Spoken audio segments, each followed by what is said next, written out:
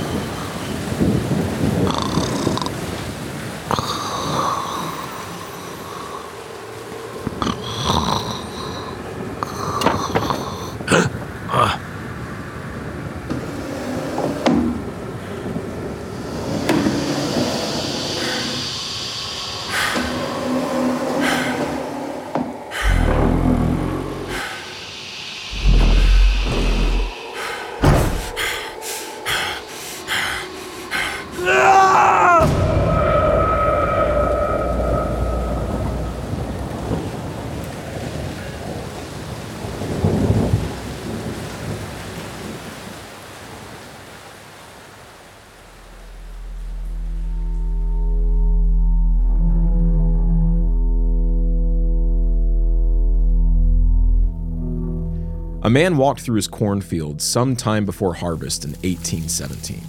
The hot Tennessee sun and the thick southern air weighed down on his already very tired shoulders. He didn't mind it too much, though.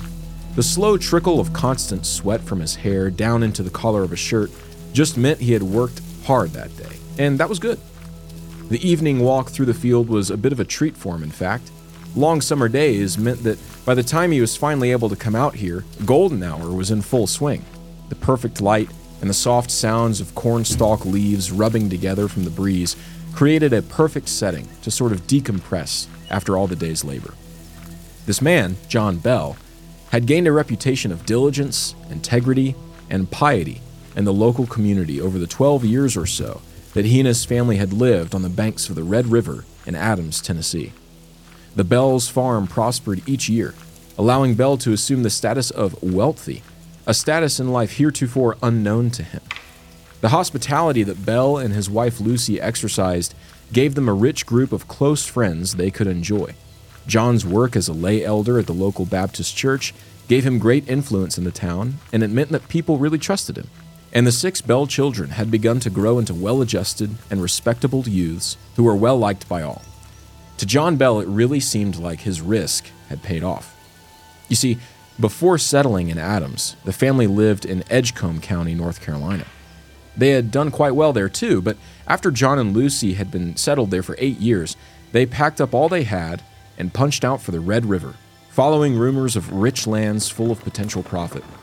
The opportunity to really be a part of building something great and new. The journey west wasn't an easy one for the Bell family. They were forced to cross the Appalachians and Smokies in the dead of winter with livestock and young children in tow. But of course, they had finally made it to the Red River.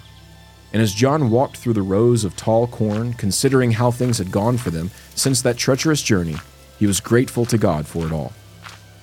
Unfortunately, John's good fortune would soon be disturbed by terrible shadow.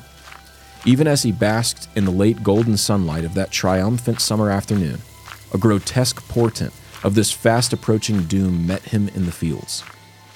While he meandered down one of the rows of corn, carelessly looking for weeds or pests every now and again, he caught sight of an odd shape in his periphery. He glanced up to see some strange creature standing about 40 feet in front of him. The thin pillars of shadow from the corn shrouded the figure at first, but John's sight was keen, and so he quickly made out what he was looking at. A great dog stood in the way. It wasn't moving a muscle, not even a flick of the tail, but its eyes, set in the statuesque figure, fixed John with a glacial stare. As John's mind made sense of what his eyes were seeing, adrenaline flooded his bloodstream. The sounds of rustling leaves and bending stalks, weighed down by heavy ears of blue corn, faded away in an instant. All was silent for John, save the pounding drum of his heartbeat, a heartbeat that grew quicker with each breath. John shouldered his rifle and took aim at what he later described, sober as a judge on his bench, as a great black dog with the head of a pale rabbit. What wicked man would make such an unnatural beast? John fired, snapping the terror-drenched silence like a dead branch. But when the smoke of the rifle cleared, the beast had vanished. Just a couple of days later, Betsy Bell, John's oldest daughter, took her younger siblings outside to play. As they filed down the wooden front porch steps, Betsy glanced over to the tree line of tall oaks surrounding the property. She suddenly stood motionless in shock as she watched an airy-looking little girl in a green and white dress swing like Tarzan on one of the low-hanging branches. She giggled and climbed the branch, her face blurred, until she dissolved into thin air. What did it all mean? John wasn't given to hyperbole, and he and Lucy had certainly raised their children to tell the truth. Why were they suddenly seeing such disturbing oddities? John would have little time to consider an answer. As the family slept one night soon after Betsy saw the vanishing girl in the trees, the younger boys began to stir. They heard a sound in their room like someone casually tapping their fingernail on a wooden board. The boys, remembering the unfortunate truth that mice and rats sometimes get into the walls of a home, brushed off the noise and tried to go back to sleep. But the noise persisted, even growing louder. Eventually the sound, and it's hard to describe exactly, sort of evolved. It wasn't really in their room anymore. Now they were hearing sounds outside of the closed bedroom door. Sounds akin to metal chains being dragged across the hardwood planks, gentle and steady like a fisherman reeling in his spinnerbait. The boys were wide awake now, buzzing with a cocktail of curiosity and fear. But they didn't yet try to wake their parents. That would mean going out into the hallway, out into the presence of whatever was moving those chains. So they sat, quietly alert, in the dark. Finally, for a moment, everything ceased. No tapping, no dragging, just a dark and quiet room, dimly lit by the moonlight through the window. But it was only for a moment. In a mad rush, sound exploded out of the silence, as if someone was punching as hard as they could against the walls, like a frantic someone was trapped inside their bedroom walls.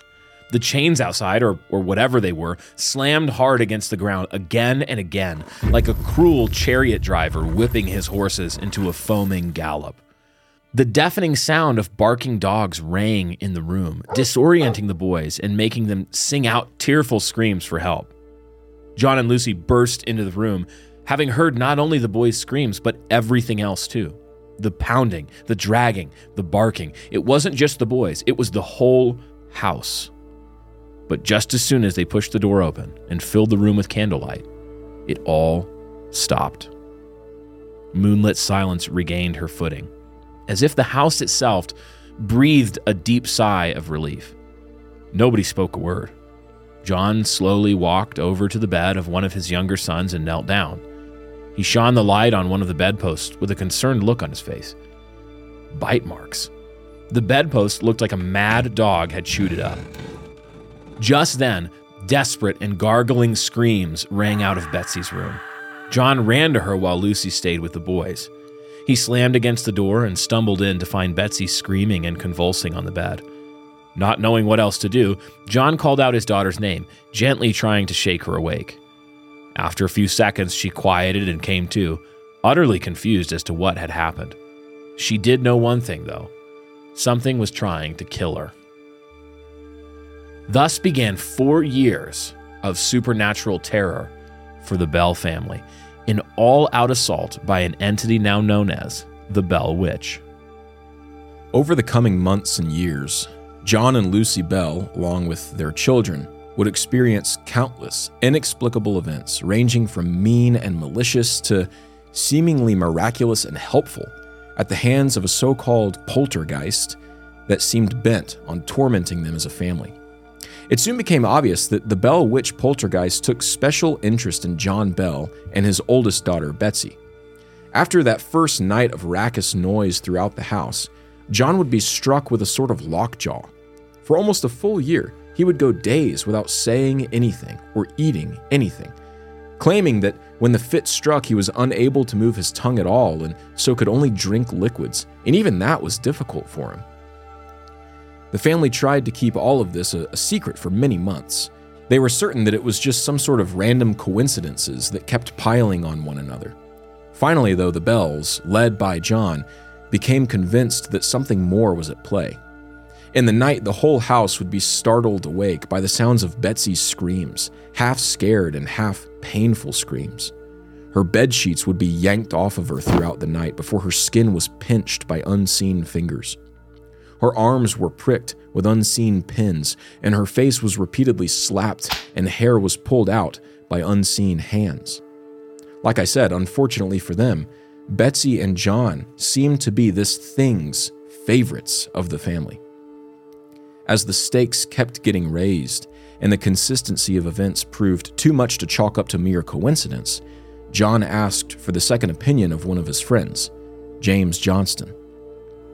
After the families enjoyed a lovely Lucy Bell dinner together and retired to bed, the Johnstons immediately realized how severe the situation was.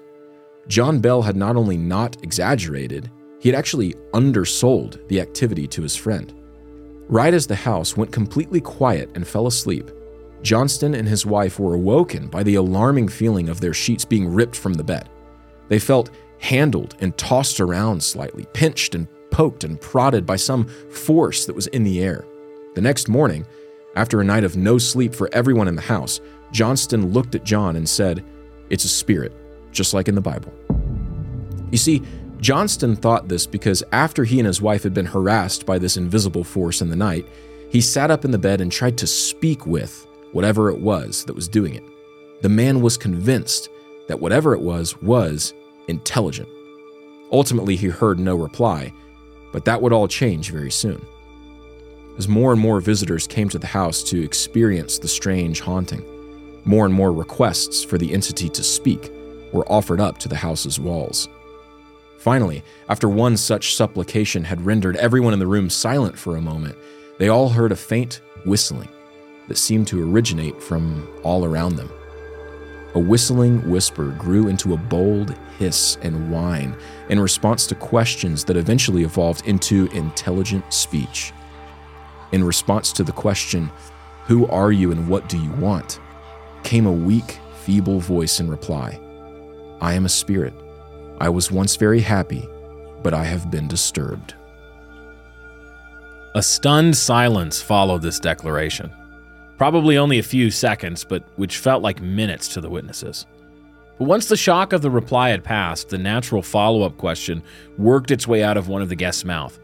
"How were you disturbed? What makes you unhappy?" "I am the spirit of a person who is buried in the woods nearby, and the grave has been disturbed. My bones disinterred and scattered, and one of my teeth was lost under this house, and I am here looking for that tooth." John Bell sat utterly stunned. A forgotten memory from years earlier rose up in his mind. Some of his workers had been clearing a plot of land on the farm when they suddenly stumbled upon some Indian graves. One of Bell's sons and his friend, a lad named Corbin, went out to inspect the site for themselves, hoping to find some valuable relics left there by men long past, meant to help their fallen brothers float across the Styx into death. Unfortunately for them, no such valuables could be found among the bones. But in a macabre move, young Corbin decided he didn't want to leave empty-handed, so he snatched away one of the jawbones lying there in the earth. He brought it back into the Bell's house and, while playing in the hallway, let go of the bone and launched it across the room. When the bone slammed into the wooden hall, a tooth knocked loose and fell through the cracks in the floor deep into the home's crawl space. John Bell, for his part, remembered reprimanding the boys before giving the jawbone to a slave who was tasked with taking it back to the gravesite and filling in the dirt that had exposed them in the first place. In the hopes of ending the haunting once and for all, he ran over to that same crack in the floor and pried up a couple of boards there. The ground was sifted and raked and even dug into, but nothing was found. As Bell and his visitors wiped sweat from their brows and brushed dirt off their hands, a cackling, mocking laughter rang out all around them. The ghost rebuked Bell for his foolishness, claiming it was all a prank just for old Jack. See, old Jack is what the witch, who eventually gave herself the name Kate, called John Bell. Kate continued to hate John and Betsy, but over time, her unmotivated ire towards Betsy waned away. Kate, the Bells' own poltergeist wanted to give all her energy to destroying old Jack, and so she claimed that before all of this was over, she would kill the man. The years wore on and the haunting continued. Kate would talk openly now to anyone who asked her questions. She pulled malicious pranks on John and Betsy, but always seemed fond of Lucy, old Jack's wife. Kate would bring Lucy fresh fruit and cold water to drink in the afternoon. The woman didn't know what to make of it. At one point, she even saved one of Lucy's younger sons, who got stuck in a cave on the edge of their property. In every instance of uncharacteristic kindness from the ghost, admiration for Lucy seemed to be the motivation. Kate would have deep theological arguments with clergymen who came to visit. She would quote great lengths of scripture at once and would never waste an opportunity to sow doubt among the visitors about the more difficult verses in the scriptures. She would make sacrilegious and even blasphemous jokes before suddenly taking on a deadly serious tone and correcting what she perceived to be faulty theology set forth by various elders and deacons of the town. She would claim to know what was happening in other states at the same moment that she was speaking. And as alarming as it may sound, many of the witnesses had any skepticism shattered by her proving herself right in this regard. She'd make some claim of something happening in the town of a visitor's close relative. The visitor would write to their relative and seek confirmation of Kate's lies, but they never caught her in one. Every time, the visitor would return utterly bewildered. Kate had been exactly correct in her reporting of events in the distant town. Eventually, despite the party tricks that drew so much attention from everyone in the area, which reportedly even led to a visit from then General and future President Andrew Jackson, John Bell grew weary. His son, Richard William Bell, recounts his father's last days with the most sincere words of affection to the man in his book about the events, the book titled Our Family Trouble, The Story of the Bell Witch in Tennessee. He describes the immense hero of faith, love, devotion, integrity, and even joviality that his father was, and laments that such a man would suffer such anguish for so long that cost him so much. He concludes the story of old Jack in that book with the following account. Quote, "The crisis, however, came on the morning of December 19th. Father, sick as he was, had not up to this time failed to awake at his regular hour, according to his long custom, and arouse the family.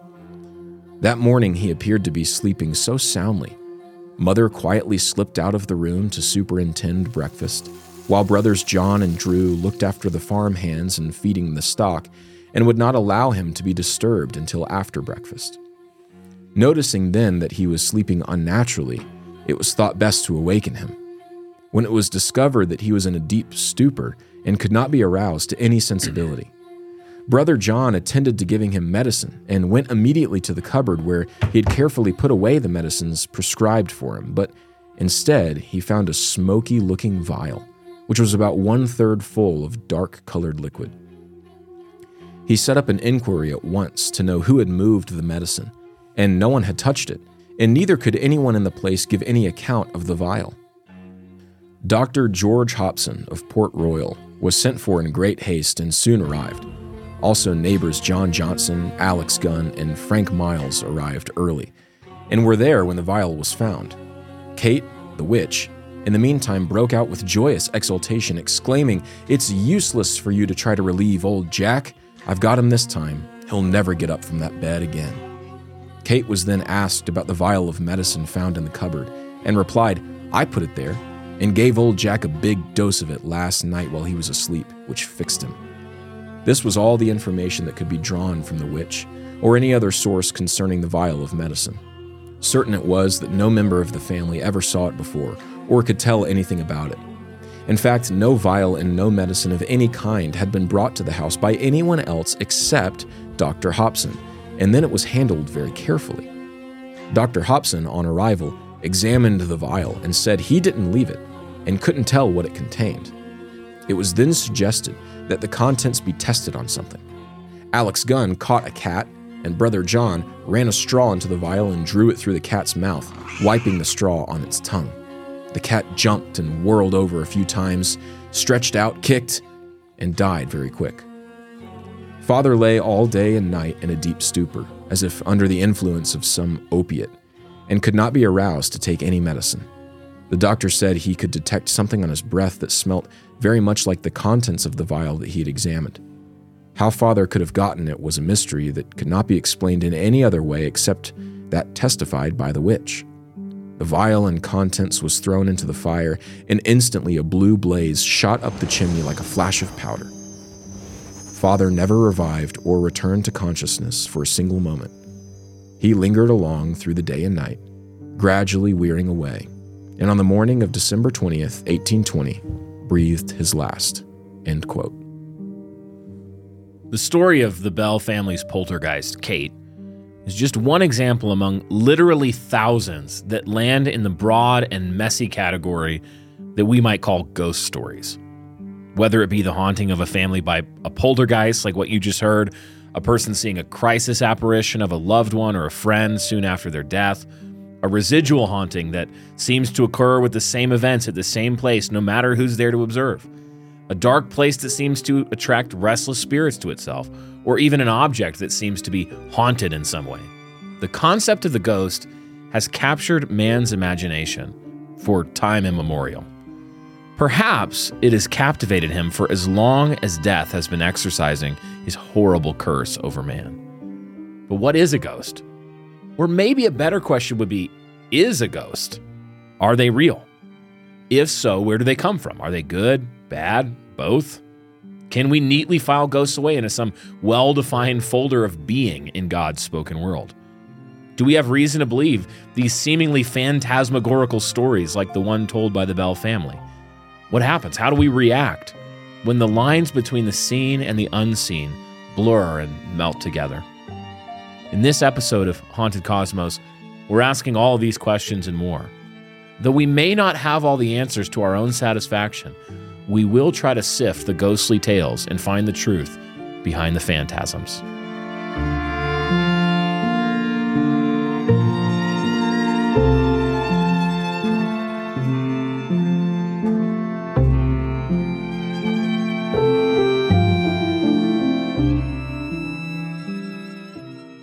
Well, welcome everyone to this episode of Haunted Cosmos. We're so locked in, we didn't rehearse that at all. We've never done that before, have And we? it was so good. It was perfect. Welcome to minute 23. That's right. Roughly, of this podcast, when we are just now. A lot of podcasts are 23 minutes long. Our cold opens Our are 20. cold open is Someone 23. on YouTube said, "Why is the cold open so long? Stop." Because we just wanted And then we said, for every like this comment gets, we're making the next cold open 1 minute longer. 1 minute longer. So It's up to 500 likes. So guys, this is still the cold It's open. gotten a little out of control. Well, Ben, it's good to be here, and we're actually sitting here recording this on All Hallows Eve. That's right. All Hallows Eve, before the Hallowtide begins, our blessed Hallowtide. This is providential. We didn't plan that at all. Yeah, we're dressed up. I am actually dressed up as Ben. That's right. I am dressed up as our associate Dan Burkholder. Dan Burkholder. So it's Me and kind him of are a chain. matching perfectly today. Nobody could find a way to dress up as me because it's just not It's a way too to handsome. Like you can't get that You handsome. can't capture that physiognomy in a mask. I mean, you have to get one of those latex Mission Impossible things, and it's not the same. Those are really expensive. The as it magic turns is out. gone. They do have them. Yeah. But they're very expensive. Brian, do we have any housekeeping to get Yeah. into before we actually go to the meat Real and quick, bones we're going to of the- get to some Bell Witch stuff. We're going to go back over that story a little bit. Sometimes we forget to do that with the cold open. Yeah, We're actually yeah. going to do that. And then we have a lot of other great stories for you. This is And- a story-rich episode. Yeah, it is absolutely a story-rich episode here. But one of the things that you guys might not actually know is that this show is a full-time job. This is actually Yes. more than a full-time job Yes. when you really factor it in here. Ben actually works full-time for Haunted Cosmos. It's a dream scenario. Yeah. Ben went to school to become an engineer. I was an knowing engineer. that eventually the arc of that would be a spooky story Christian podcast. Like it's obvious. Most engineers, that is their real God tells the aspiration. best stories. God writes the best stories. Honestly, they're hilarious. Ben works full-time for Haunted Cosmos. We put in more than 40 hours of work per episode. Yeah. We hope it shows. Yeah, we do hope it shows. You know, in these multi-hour deep dive episodes with Lot of hours and writing. hours of research Yeah. and writing and 10 to 15,000 words of writing per episode, Yeah. Which is like 3 of my sermons. And then the Like, Dusty it's a Tome lot. each week is usually Yep. at least a 5,000 word manuscript. Yep, So every week. You know, writing on average between 10 and 20,000 words a week. Yes. That's a lot. It's a lot. And then hours of research. Dude, it's so much fun. It's so much I fun. mean, We have a great time. We And do. We couldn't do this without all of your support. And so thank you to all of our supporters at patreon.com/hauntedcosmos. If you are not supporting the show, if you like it, you can sign up today. You get lots of benefits, even while you're helping keep. That's one benefit, is that we can keep doing this and making the show. You're an integral part of making the show. But you get other, I mean, most of the tiers of support get early access to the main episodes. All of them get ad-free episode of the main episodes.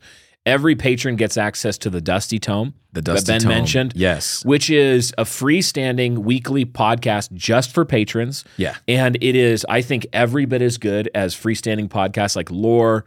Yeah. So it's some 20 to 60 minutes, depending on the week. Yeah, I feel like we're really hitting our stride. Our longest episode's been 45 minutes. Okay, yeah. But it was all scripted, and it's just one story. It's coherent, or we'll do a deep dive into a topic over the course of a few episodes. Ben's done a multi-part series on the Salem witch trials. If you're interested in the Salem witch trials, you should. It's really good. Become a patron. And very informative. Ben does a great job with that. Wow, that's kind you do. of you. That's kind of you to say. My wife agrees. My kids agree. You do a great job. We're also really thankful for our sponsors who sponsor the show. I know you guys, like, not everybody loves ads. Only crazy people love ads. Yeah, no one. Some, like, people don't skip back and re-listen to the Right, like to no the, listener loves the ads. to the ads, but they're important to keep this thing going. Yeah. And we try to partner with Christian brothers and sisters who are going to provide you with genuinely helpful products and services. So listen to the ads, check them out. Go look at the services they're offering. One partnership that we're excited to just let you up here. This isn't an ad. Don't click out. This is actually important to the show. Is that we're trying to identify companies like that to partner with long term, and even have relationships that are mutually beneficial over the long haul. Yep. For companies we really believe in, like that, we want to see this become a household name. One of those we just started working with is a family company, Indigo Sundries Soap Company. Yes. Which you can find online at indigosundriessoap.com. They make extremely high quality soaps, liquid soaps and bar soaps and that it's true.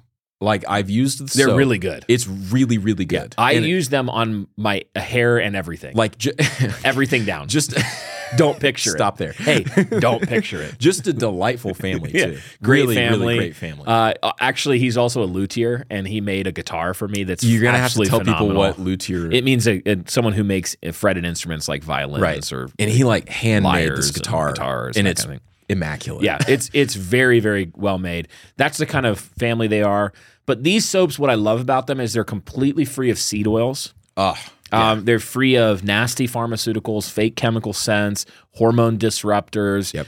It's a family-owned Christian company. We good really for want your to see skin. long-term become a household name. Yep. So go check them out. Support what they're doing, and you can replace your cheap. A lot of these soaps that are like a buck a bar on this, they're not even called soaps. They can't legally be called soaps because they're technically not soaps. They're like Brian's chemical done a lot of cleansers. soap research. Yes, this matters to me. If you listen to Bright Hearth, one of my other podcasts, Yeah. you know that this matters to my wife and I. These guys are making real soap the way your great-great-grandmother would. I really like the Cambrian Blue Clay soap and the Homestead Hero soap. I had it was either a morning or evening, like sunset rum. And it smelled so good. My wife really loved it. It was awesome. Yeah, so while I can't say that Indigo Sundry soaps will keep the Mothman away, I have never seen the Mothman anywhere close to somebody who's using Indigo Sundry soaps. Which is important to know. Not even one. There is actually, in recorded history, there is no instance of the Mothman attacking someone And if who you know has what? cleansed with these soaps. And if you get some indigo soap and then you encounter the Mothman, you are the problem. Not the soap. It was you. It was your fault. Stop with the Ouija It's board. all your fault. You know, cut it out. All right, guys. So Ben, that's what we got for housekeeping. Let's get into this. to it, my guy. Okay. Tell us how we're gonna handle this episode. Yes. Because we're on page 9 of like 134 for this of episode. 27. 27. It's literally a third of the We're way. a third of the way. So So got a lot. Let's do it. this is going to, I mentioned it earlier, it's going to be a story-heavy episode. The reason for that, partly, is to hide how few concrete opinions I actually have about this. This is kind of a weird topic when you Yeah. get into it, ghosts. Yeah. And I think it's important first to define, what would you say a ghost is, Brian? Yeah. So that is the question, though, isn't it? Okay, yeah, so When what do we people think say of it. as a ghost? Like, I would say that when people say ghost, they're generally talking about an undead spirit of a person who was formerly alive. Yeah, normally what people are referring to culturally when they say a ghost, they're talking about the spirit, the disembodied spirit of a dead Yes. human being that for whatever reason, it's either left some kind of psychic energy imprinted on an object, like the stone tape theory that, Right. like a vinyl record, where when they're making it, it's a needle that's literally putting the impression into the vinyl. Of the sound waves. Yeah, the sound waves. So there's a theory. Again, we're not endorsing any of this. This is just, we're saying this is what people believe. There's a theory that if a highly emotional event, like an execution or a slave that was mistreated, you hear that in early America. Injustice, or, yeah. an injustice that's occurred, or a young child, or, a king in Britain who had successors to the throne when they were children killed and buried in the staircase of a castle. Yep. And that you hear their laughter and it's just the stone holding their psychic energy, and maybe the spirit's not there, but some kind of energy is. Yep. Or it is a human spirit, but sometimes people even mean that there is a category of spiritual entity that is different from a human spirit, that's a trickster, and maybe not even a human, Yeah. but some kind of other thing, a demon or an incubus, or there's a million different things that people might mean when And they say they're ghost. kind of like, and they're able to get information somehow about people that lived in a place or whatever, and so they're kind of wearing their mask and they're pulling Yeah. tricks on people. Sometimes they predict the future. Sometimes Yeah. they will tell you things happening in distant places. Sometimes they'll. I mean, the Bell Witch, for is example. a great example. So here's what we're going to do, because there's a bunch of different categories, and all of them kind of fall under or into the big bucket of ghost. Yeah.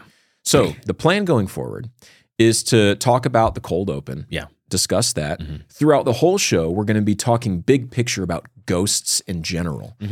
But we're going to address these different categories of ghost. Yeah. The first being poltergeist, Bell which Witch. was the Bell Witch, poltergeist. The other one being crisis apparition, Yeah. where someone has a loved one maybe that passes away, and for whatever reason, within the first 24 hours of their passing or some other big tragic event, they see an apparition of that person. That person appears to them. Yeah, exactly. And it seems just it's not like ghastly or anything. Sometimes it's totally normal. They Right. seem to be a totally human person, and sometimes it is a little bit more ghostly. Like Brian could be a crisis apparition for me right now. There's no way of really That would mean I'm dead. exactly. Like, I don't again, want that to we're be not true. endorsing any of this yet. Right, We're we're just just- telling you this is the category that people describe. And then the other one is a residual haunting, which would be like the story of Resurrection Mary. Yeah. She's dancing with a guy at a ball. They have a great night. Yes. They kiss to end the night. Classic and she's story. like, "Oh, can you drive me home because I don't have a car?" I don't know why she's British. Can you drive me home? Yeah, she's from. Can you drive me home? Shane? Podolsky. So anyway, That's not what and then she they sounds like. and then they get in the car, they drive, and eventually she just says, "Stop the car." She gets out and she walks across the street to this cemetery, and she just disappears. So a residual haunting is like it's a pattern. Yeah, it happens over It happens and over. the same to different people, no matter who it is or what time it is. When the moon is full, Exactly. and you look in the Victorian manor window, you will see the little slave girl that jumped out to her death to escape the horrible you will abuse see of her little master. Sylvia, and she's Yeah. crying for her father. Yes, every time. Yes. Oh, yes. Great voice, by the way. Residual haunting. Haunted house. Haunted house. Another category where you have a paranormal activity that seems to be tied to a location, a And home. like the history of that location. Yeah, and what happened there, and all of, or people are often trying to find, like the Taps, the ghost hunting show. Yeah. They're always like digging through. Did anybody die here? Was there anything sus that happened here? Like if a house, I mean, okay, but look at this. You say that, but a lot of people get freaked out by that. Yeah. Real estate agents in the state of Utah, I know this because one time I took a class. They have to disclose if someone has died in a house before, because a lot of people are like, I don't want to buy a house that someone has actually died in because it could be haunted. And then the emo goth kid shows up and he's like, you don't have to convince me. I was already going to buy the house. I'll pay double. Or a haunted object. A haunted object. So the most common example would be like a haunted doll, Yeah, creepy. which all of them are haunted. First of all, Let's just be every doll is completely haunted. honest. Every You should just be safe. Just assume. those like really, I mean, they say they're like lifelike, but they're just not. Just to show how unscared I am. Porcelain dolls. When I go to sleep at night, I surround myself with various dolls and I put a kitchen knife in each of their hand. And I just say, Just to show you how courageous I am, one time I was sleeping in my aunt's house in her guest bed, and she had, I don't know why old women did this, but she had a bunch of porcelain dolls set up all over the room, looking at the bed. oh, come on. And I like Nana knew what she was I doing. went and slept on the floor in the living room. Nana went to her room and cackled. Dude, she was like, "Oh, he's not going to sleep." I was a wink.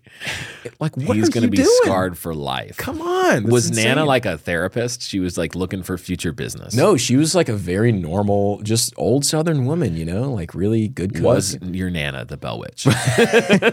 Actually, funny enough, that same trip, this is a total rabbit trail. That same trip, I saw the movie The Skeleton Key. Yeah. Which is a very... Haven't seen it. Well, at the Haven't seen time, it. it scared the crap out of me. I was 7 years old watching this. And then we watched The Grudge later. Oh. I'm like, my older sister, why did you let me do this? I don't watch horror movies. I've been trying to convince Lexi, my wife, it's my wife. Yeah, right. Did you know that? I did.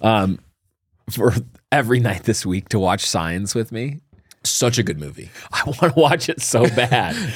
And she's like, I won't sleep for days. So I'm a good husband. And I'm like, do it. dude, it's like the Clockwork Orange thing where they like force your eyes open. Do it. Which, by the way, is a horrible Watch. movie that you should don't watch. even know it. I have not seen it. I just know that I that's a didn't even scene. know that was a movie. It's like they reprogram his mind. I've never even looked at anything before ever. I haven't even opened my eyes yet. It's Anyway. first time.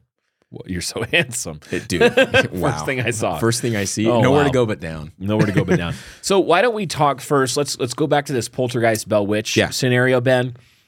Let's talk through it a little bit.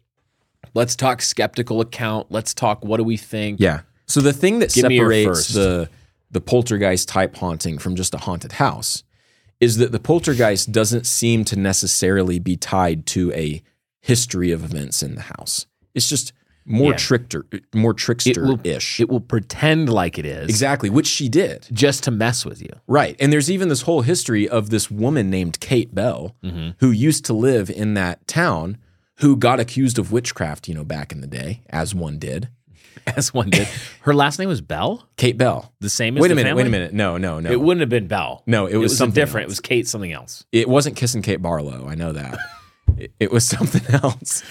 But her name was Kate something, Yeah. and she was accused of witchcraft. And they found out that, like, actually that just couldn't be it because she was just, I think it was Kate Kardashian. it wasn't. It was an early Kardashian. Although they are all witches. I mean, I guess. Kardashian's hardest hit. If the Okay. shoe fits. Yeah. So it would lie. It seems to have knowledge of things that are going on. Yep. Okay, first of all, let's get all of our footnotes out of the way here. People say this is all made up. And it could have been. Some people are like, this is just early folklore. People mistake it for history, blah, blah, blah, blah, blah. People accuse Lucy Bell of being Faking it. the Kate witch. Uh-huh. And there's literally Hoax. if any of the visitor accounts are to be believed, that's impossible because Right. the whole family would be with them in the room. Like everyone would be in the same Yeah. room, Yeah. and these things would happen. So if the witness accounts are to be believed, it wasn't a hoax. Yeah. But you have to believe the witness Yeah. accounts. So there you go. Some people say it's a hoax. Like just, again, as with anything when you're talking about something that happened several hundred years ago, that you can't replay the video or the tape. Yeah. Or like, this is like, so we know Bigfoot exists. Right. Because of the Patterson Gimlin film. Exactly. We know for sure. and there's no question. I mean, And if you question it, you're not a serious person. yeah, like you believe we landed on the moon and that Bigfoot is You believe fake. birds are real. and You believe birds are real? No, so getting that, like just yes, we understand, guys. Folklore, these early accounts, sometimes they're hard to sift. yeah. But if you believe these historical accounts, and there are many others that rhyme with them with respect to poltergeist activity, then I think the first thing that makes me really, at least I think an obvious category first is that it's not good. Okay. Let's just start there. Yeah.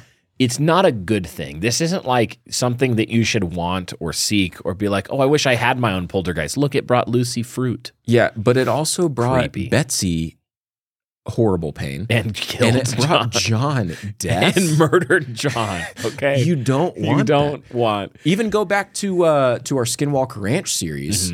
The Sherman family claimed to have poltergeist activity. type activity Salt going on and in their pepper home. being switched. And that was more like, you're being very rude and inconveniencing me. Stop being rude.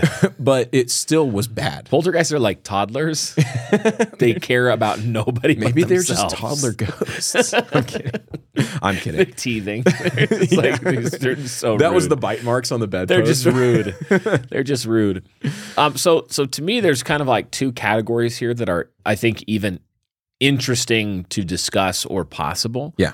One of them is much like closer to the shore in terms of something that we know for sure exists and has parallels. And that would obviously be demonic activity, where Yeah. this is trickster, hates people, trying to deceive, trying to, again, the theological argument that would take place in this would say, yeah, that could easily be some kind of demonic activity. The thing that gets me with that, though, especially with stories like Poltergeists, where it's not all just horribly evil on its face, is what is the end game deception really? Like, Kate achieved, if the story's to be believed, Kate achieved the death of old Jack, which, according to his children, meant the death of, a real titan of faith in their family. He was, according to them, a good man. But what else was achieved? Was it just like this malicious attack on one good Christian man? It kind of reminds me of like, well, what's even the point of the man chained in the graveyard? Like, or throwing someone in the fire, or it's just malicious activity that is supernatural, that's oriented in a way that is opposed to God and to his image bearers. Yeah. So that's a category. I mean, certainly if nothing could be. else, it sowed despair in the rest of the family and in all the visitors. Yeah. Doubt, a doubt of faith. Yeah. Where Kate Bell would argue with the clergyman. Yes. And she would, at every turn, she'd be trying to sow doubt into people's faith. Making fun of them, making sacrilegious jokes. That's a big red flag of like, Yeah. okay, this isn't just like you're pulling pranks. That's a red flag in anybody that wants to marry your daughter or in a ghost. Yes. Either way, red flag either way. So true, if they King. do that kind of stuff. So demonic activity is going to be with just about everything that we see in the supernatural world is an obvious possible category. Yeah. The other category that's a little further out from shore that has, but here's the thing. But when I say it, you're gonna be like, whoa, that's No, crazy. it has legs. But it has historic. It has a lot of historic legs because Yes. it's a category of being that many Christians throughout the centuries have not only believed in, but considered to be like, well, obviously. like, duh. And that would be like the fairy Right. or spiritual category that's almost like the spiritual version of an animal. Yes. It's not a person and it's not an angelic being or a demonic spirit. But it's somehow it's a spirit. It's sometimes people would think Bigfoot is in this category, hobgoblins. A lot of people think even fairies. like aliens and UFOs would fall into Yes. this category, where some are good and some seem to be not bad. Sometimes you'll hear him referred to as elemental spirits, Yeah. which there's debate about what Paul meant in Colossians when he talks about the elemental spirits. Is he talking about a literal being, or is he talking about just the elementary principles of man-made religion? Yeah, and the like Old there's Testament law. There's debate. Yeah. But this is certainly a category that many Christians we're going to do episodes on this in the future. Yeah. but This is like a scratching the surface thing. But to Brian's point, it's not just like, oh, well, the medieval Catholics thought that the fairies existed. No, it's not just them. Of course they did, because they believed everything. They did. Yeah, they definitely did. But the patristic fathers believed this, all the way up to the Puritans were like, yes, of course the fairies are a category of being. But the Puritans took this very puritanical stance on it, where they said, well, clearly it's a category of demon. Where they would say it's real and it's a demon. Right. Which is But just before the Puritans, you have figures like King James which said like, yeah, maybe, but it also could just be this kind of spiritual animal. Yeah, that we where they don't have know a about. level of spiritual intelligence that we're not comfortable with, but they aren't necessarily always good or always bad. This is one of those things where you get to a guy like C.S. Lewis, Yes. who's clearly very Who's a comfortable. Yeah, in these regards, he's clearly very comfortable, especially when it comes to his fictional world. Yeah. Which is just a reflection of his view of the real world, by Yes. the way. He had no problem saying that there were river daughters and that there was the dryads and the naiads and the tree spirits and the spirit of the river, and there was all these things that to the human mind and even the Christian mind for centuries, this was a normal feature of how they thought about the world. Right. And even, sorry, just to You're good. interrupt, Go ahead. just because I think this is really cool. Lewis does this really well in the Space or the Ransom Trilogy series, where he's saying that each planet, has a spiritual person, a spiritual personality that's guiding its motion in accordance with God's will. And that could even fall in a fairy type category where you're saying that some of the planets and stars fell in rebellion, but others, and he's actually, by the way, Lewis isn't borrowing just from his own imagination. He's borrowing from men like Thomas Aquinas when he's saying things like Right. that. Aquinas was like, yes, of course. Well, yeah, The planets are guided by spiritual intelligences. Yeah, this is just So anyway, that's not a crazy idea, even though to our modern sensibilities, it sounds very speculative and crazy, if not outright dangerous. So you have modern kind of Reformed Christians, a lot of circles we would swim in. Some people would be totally comfortable with this discussion. Others would be like, wow, that's crazy. That's unhinged speculation. Right. It's unmoored from the Word of God. We know there's a category of demon. Why isn't that enough? Right. And to them, I would say I 100% respect that instinct. But the point we're trying to make isn't whether or not you should 100% conclude that this kind of thing exists or not. It's actually just to say, first reckon with the fact that you're not. If everyone who thinks that is stupid, then most of the Christians of all time were just dumb. We're stupid. And we immediately get into that like chronological snobbery of like, well, we understand the world so thoroughly in the modern day because of our scientific method and our post-enlightenment rationalism and our empiricism.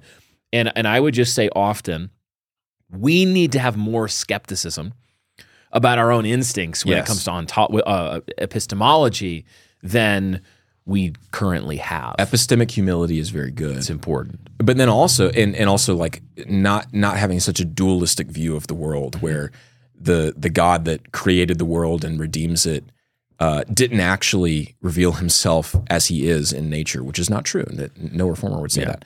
The other thing, though, that I would say is, in a sense, it is speculation.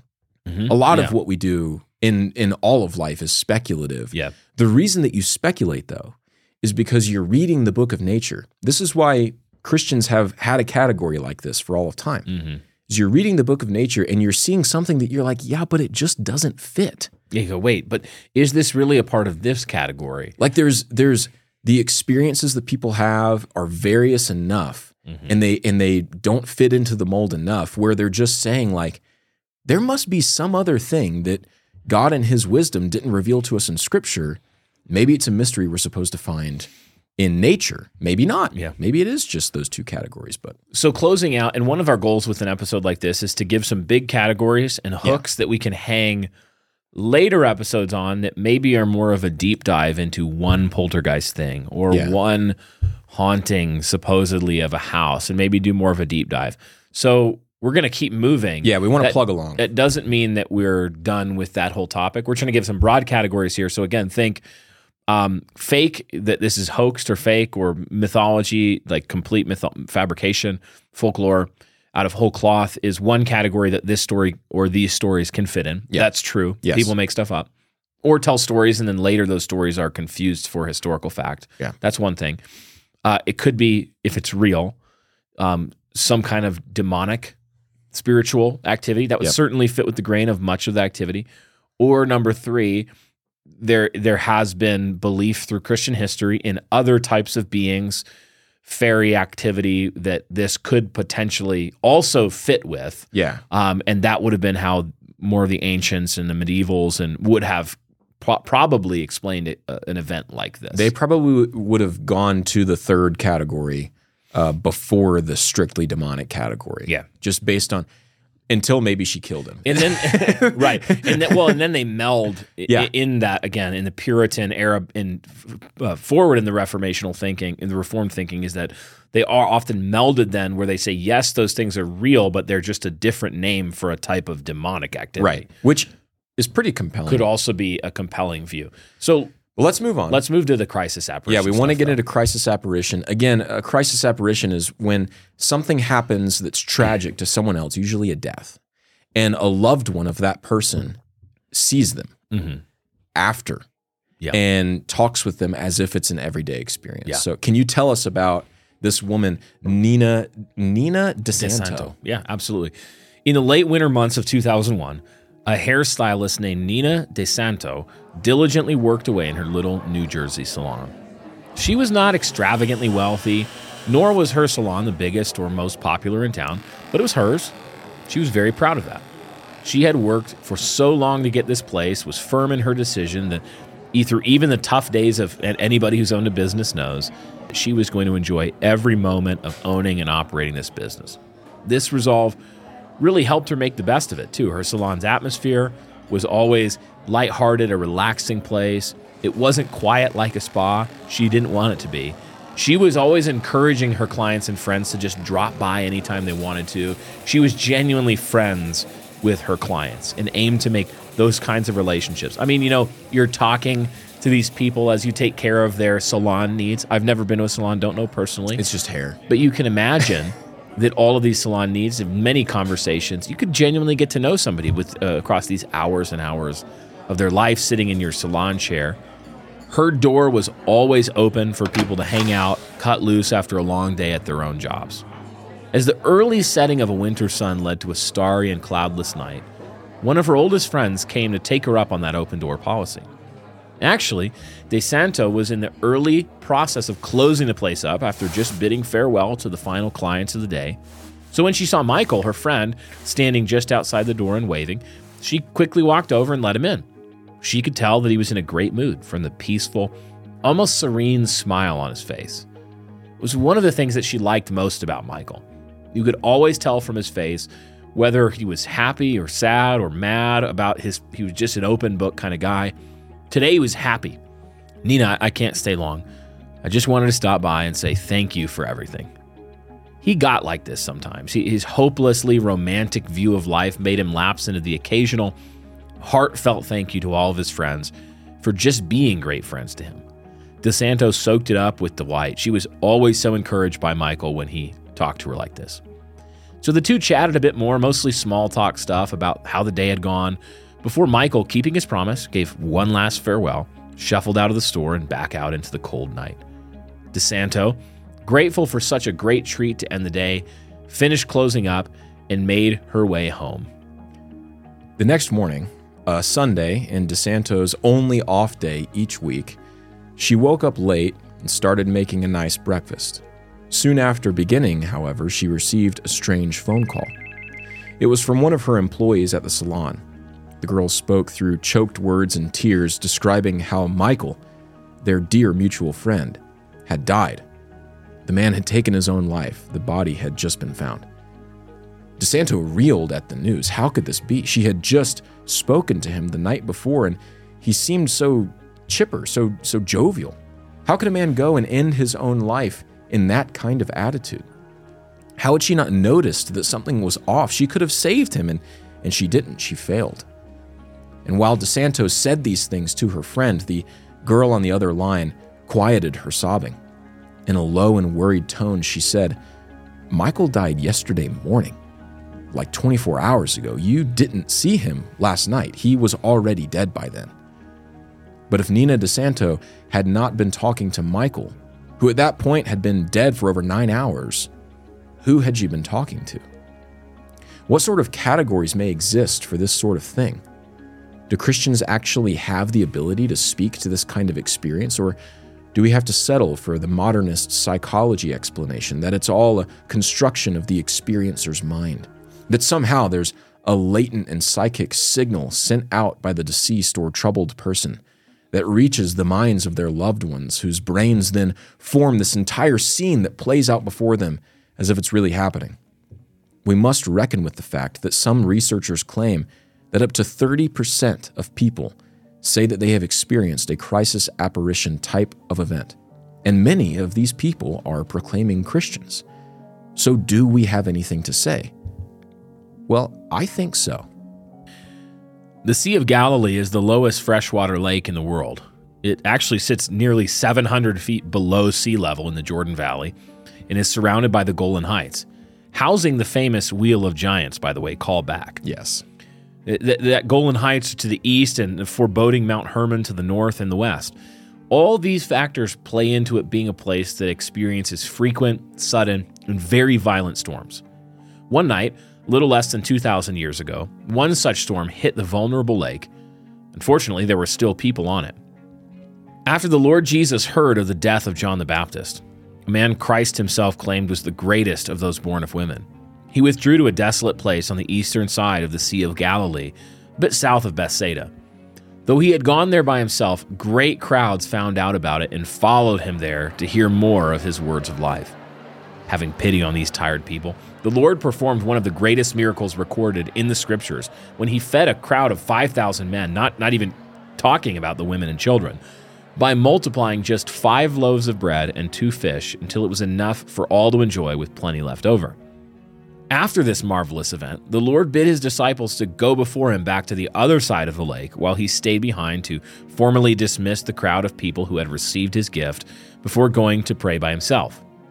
Some time passed, and as the disciples were well into their journey to the western shore of Gennesaret, a brutal wind ripped across the water and met their little boat with great force. Their trip had just turned into a great test of physical endurance and even courage. The Apostle Matthew tells us that this wind continued to rage well into the night, and that during the 4th watch of the night, the disciples saw something in the distance, now visible on the peak of a wave, now hidden in the valley of the next swell. A man was walking upon the surface of the water. Those who first noticed it cried out in shock and woke up the others. Soon they were all terrified by the spectacle. But why were they so terrified? Sure, someone was walking on the water, which is quite amazing and completely unheard of, but is it scary? We read thus in Matthew 14, 25-27. And in the 4th watch of the night he came to them walking on the sea. But when the disciples saw him walking on the sea, they were terrified and said, "It's a ghost," and they cried out in fear. But immediately Jesus spoke to them, saying, "Take heart, it is I. Do not be afraid." The disciples were afraid. Why? Because they thought that what they were seeing was far from the incarnate Lord. They thought that they were looking at a ghost. But surely they must have realized the uncanny resemblance this ghost bore to the Son of Man, right? In the midst of raging winds, if they were close enough to speak to Christ, wouldn't they also be close enough to make out his features? So what gives? Why were they so scared? Perhaps they thought that they were seeing the ghost of the Lord coming to them. Perhaps the terror came from them believing this meant that something terrible had happened to their rabbi while he was alone praying. Perhaps they thought that this was his spirit, speaking in strictly human terms, who had come as an ambassador in the night to give them the horrible news. What you might notice is my very precise and repetitive use of the word perhaps. We don't know the disciples' motivations for being terrified of what they saw that night before learning that it was the Lord. But the story does betray something. The disciples seemed to have had a category in their minds for a ghost, an apparition, or a spirit that is wont to appear in the midst of some kind of crisis. The reason that I say that, that last bit especially, that the disciples had a category in their mind, is because the Greek word used in the text is phantasma, to describe ghost. It's used only one other time, and it's I believe it's Mark 7, which is Mark's version of these same events. That is the only time in the Old and New Testament that word is used. Would you like to get control of your money and set up a system that will guarantee for the rest of your life tax-protected compounding interest and growth? How about having 24/7 electronic access to your money for funding wisely chosen investments, home improvements, and other large expenditures without going to the mainstream banks? This is not a dream, but can be a reality when working with our sponsor, Private Family Banking. You can find their contact information in the show notes below. To make this season even brighter, Private Family Banking is giving away a pair of tickets for the upcoming Blueprints for Christendom 2.0 conference, hosted by Right Response Ministries. It's a $500 value taking place March 1st through the 3rd in 2024 in Taylor, Texas. To enter the ticket giveaway, join Private Family Banking's email list by sending an email to banking@privatefamilybanking.com with the subject line tickets in all caps, and include your full name and mailing address in the body of the email. The ticket entry period will end at midnight Central Time on February 13th in 2024, and the winner will be notified via email on February 14th. You must be 18 years of age or older to enter, and only one email per person can be entered into this giveaway. Thank you. At all other instances, the word for ghost, or spirit or shade is also the word for necromancer, which immediately gives an evil connotation to things. Where it's obviously evil. It's clearly evil. But in this case, it's just the word ghost. And that's a common use in the ancient world by other Greek writers. Plato, Plutarch, Euripides. They do have this category very clearly in their understanding, at least, of a human spirit that's not necessarily a negative or a positive thing. It just is. That's what it is. Right. They're seeing the spirit of a person that is disembodied. It's not in the body. It's not in the flesh, but it's walking about or it's interacting with people, or you can sometimes see it. Yeah, it's very... So one of the Old Testament examples of a word that's used that's translated as ghost into the English, which is very rare, is Samuel. Yeah. But then also Isaiah 29 in verse 1 through 4. Right. Yeah, so Christ is talking... God the Father, but Christ also. He's the Word. is talking through the pen of Isaiah, and he says this. This is chapter 29, verses 1 through 4. Ah, Ariel, Ariel, the city where David encamped. Add year to year, let the feasts run their round. Yet I will distress Ariel, and there shall be moaning and lamentation, and she shall be to me like an Ariel. And I will encamp against you all around, and will besiege you with towers, and I will raise siege works against you. And you will be brought low. From the earth you shall speak, and from the dust your speech will be bowed down. Your voice shall come from the ground like the voice of a ghost, and from the dust your speech shall whisper. So this is an example of a modern translation being ghost, but the Hebrew word used there is actually the word for necromancer, which I think plays into what's actually being said in the passage, which is that these people God is judging have become reprobates. Yeah. They have sundered the covenant and the love.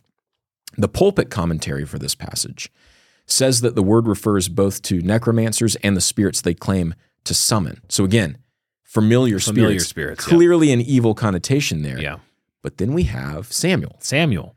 Very highly debated passage or instance where Saul goes to the witch of Endor, and he asks to speak to Samuel, who's dead at this time, the prophet Samuel, and she does it. She calls him up. She seems shocked when he actually comes up. And here's where this passage is highly debated. Yes. We've talked about it before. We land on the side that we actually think that Samuel was the one speaking. I've done a whole lecture about this. Yeah, the real Samuel. It's actually in our Patreon stuff. It's their Strange Bible Story stuff. But some people believe that this is just a counterfeit again of Samuel, and a lot of Reformed theologians believe that as well. So it's not a crazy position or anything like that. Yeah. But the text doesn't seem to present it that way. Right. You have to bring that. The text very much just says it was Samuel said this. Right. It doesn't say, and then the fake Samuel. The familiar spirit of Samuel. And they get there by arguing the impossibility of the contrary, by saying that given what we know about the spiritual world or what happens to human spirits, which is when they're sundered from the body, they either go to Sheol, the grave, which is a holding place for spirits awaiting judgment. Yep. In the Old Testament prior to Christ, it also had a portion that would have been a place for the righteous, for Yes. those who died Abraham's in faith, bosom was there. that I believe was liberated by Christ at his resurrection, death, burial, and resurrection, and that now you either go to Sheol, awaiting Sheol being poured into hell, or your spirit goes to be absent from the bodies to be present with the Lord. You go to be with the Lord in paradise, awaiting the resurrection. Yeah. So it's not the final state. It's not fixed. It's not fully good yet. You want to be resurrected and embodied. Because Paul even called in 2 Corinthians 5, I believe, Paul even says that when the soul and body is bifurcated, the body goes to the sleeping intermediary resting place. Yeah, it's like a sleep. So your body's in the ground. Part of you really, your body is part of you, is in the ground, and your soul is with Christ. Yeah, and your soul is with Christ. So because we know that, they do argue like, okay, so it's impossible for the real Samuel to come up.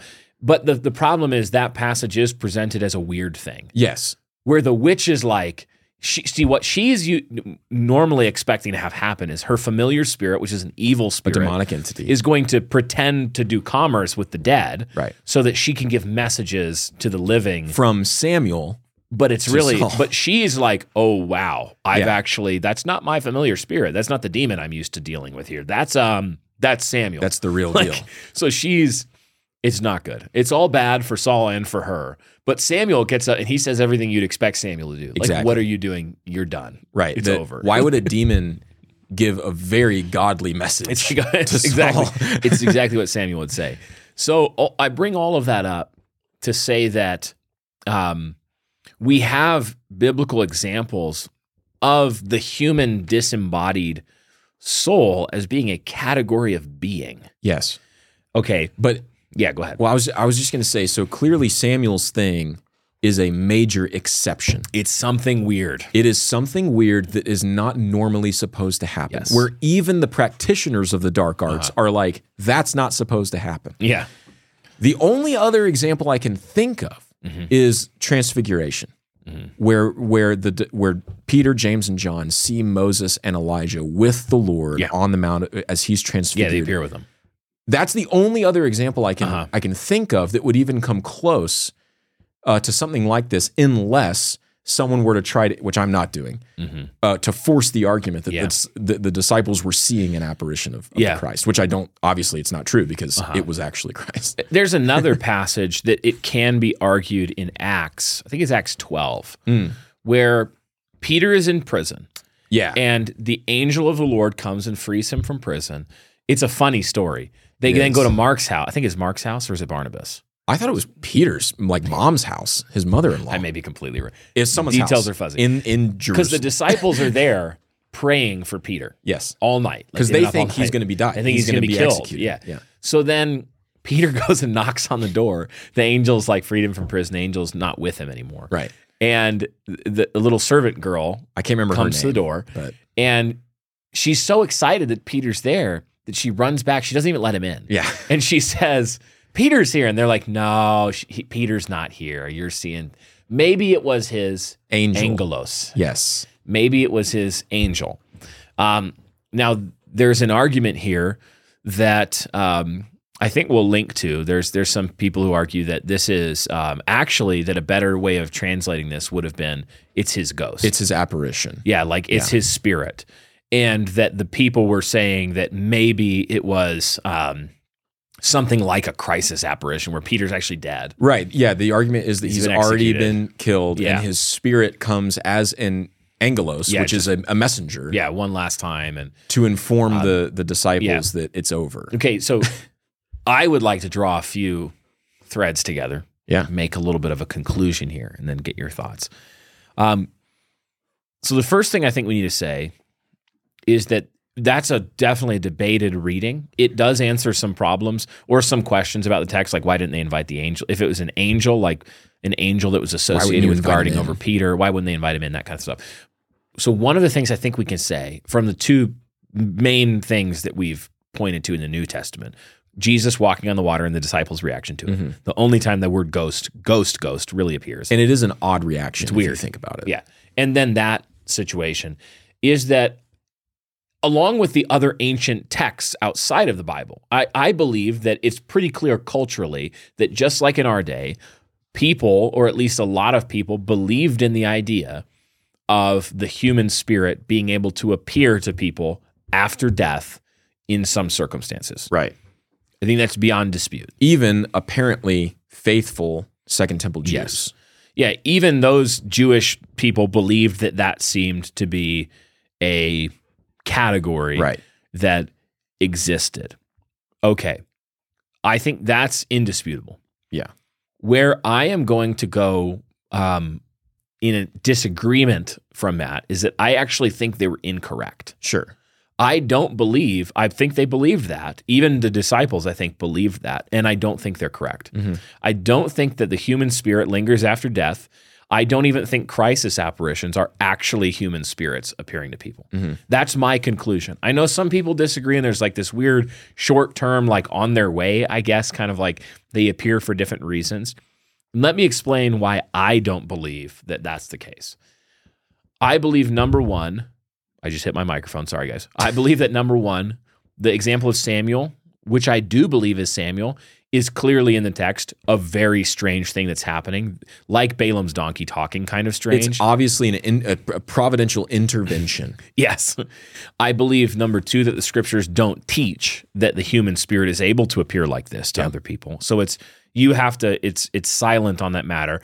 And then I think what it does say positively would lead us to conclude that the human spirit after death is in Sheol or with the Lord. Yeah. In today and in the ancient times in one of the two compartments of Sheol. So I believe that's the case. And then I would even point at this crisis apparition story we told.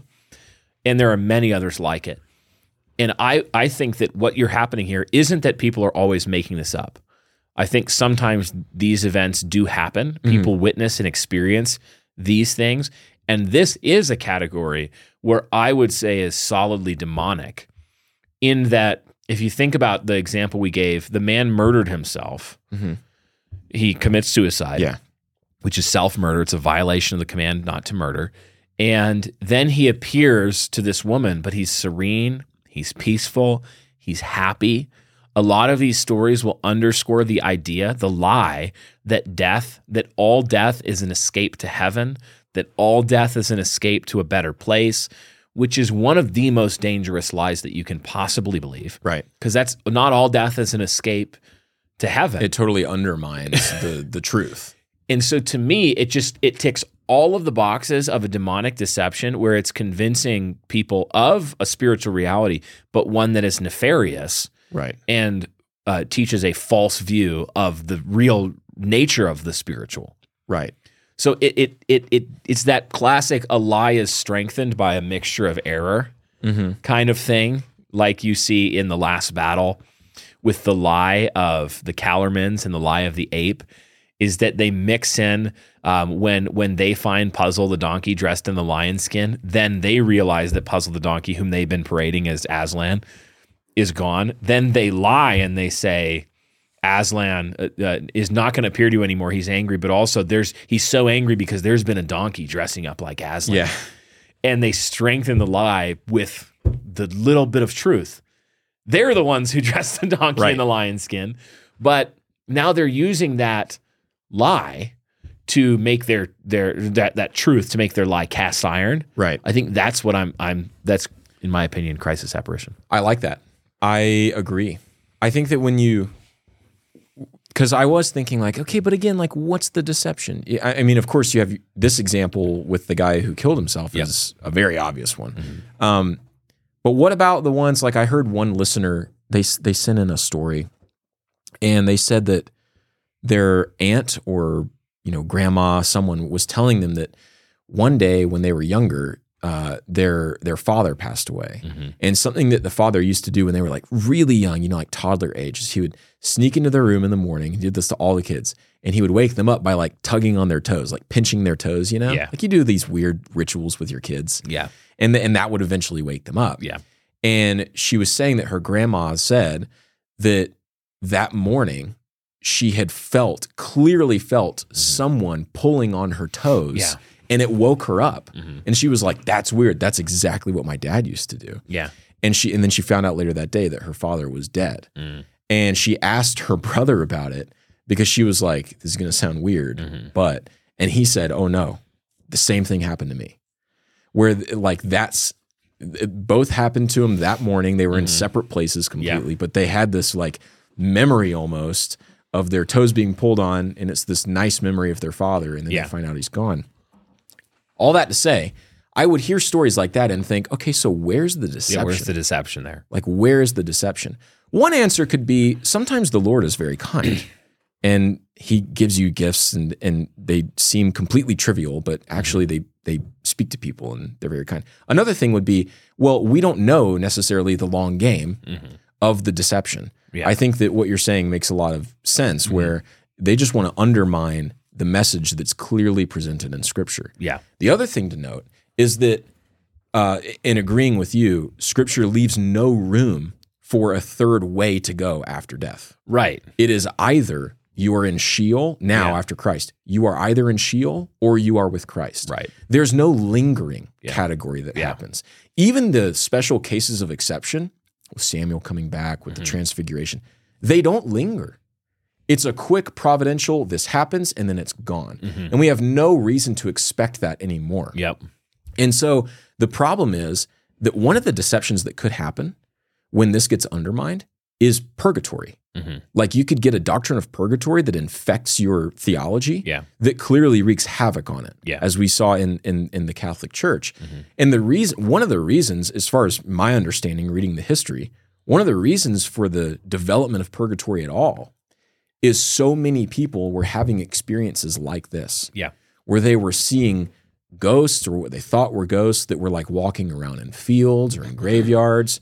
They were having crisis apparition experiences. They were telling the priests about it. All these things were happening. Then you also have the political side of indulgences and stuff. And the Catholic Church was like, we actually have to develop an answer for this. But instead of saying, well, clearly it's a demonic deception, they went for maybe there's something in nature that we're not fully aware of, and it's this third category of spiritual location before you eventually go to either Sheol or Abraham's bosom or Christ. And I just don't think that's right. So I think that you can have experiences that in the moment actually seem relatively benevolent. And yet all it's trying to do is just undermine what's clearly taught in God's revelation to man. Whether subtly or overtly. Exactly. And if it's undermined at all, it is successful. And that doesn't mean that it has to be openly malicious all the time. Right. So all that to say, I agree with you. Dude, Mike. Dude, it's so true, King. We just tried to dap, but the table was really wide. The table's wide. But you guys should hear when we dap up good, it like echoes through the whole world. Dude. All right, guys. Well, we're going to shift gears here. And I hope that again, overview stuff here. We're not just going to try to go deep on everything crisis apparition. Maybe we'll talk about that later. As much as I would love to. As much as we might want to. There's one about an ocean liner trip across the Atlantic that it's a great story. Yeah. There's so many. I'm not going to tell you right now. Crisis apparition stories. There's some interesting ones. But what we want to do now is turn to more of a residual type haunting, stone tape type theory. And to do that, we're going to go to one of the darkest periods in American history. Yeah. Truly one of the most horrific series of years in our entire history as a nation, which is the Civil War. So Ben, why don't you take us through Gettysburg and let's talk about some of these residual hauntings. Yes, let's. The American Civil War painted the states with the blood of her own from April 12th, 1861 to May 26th, 1865.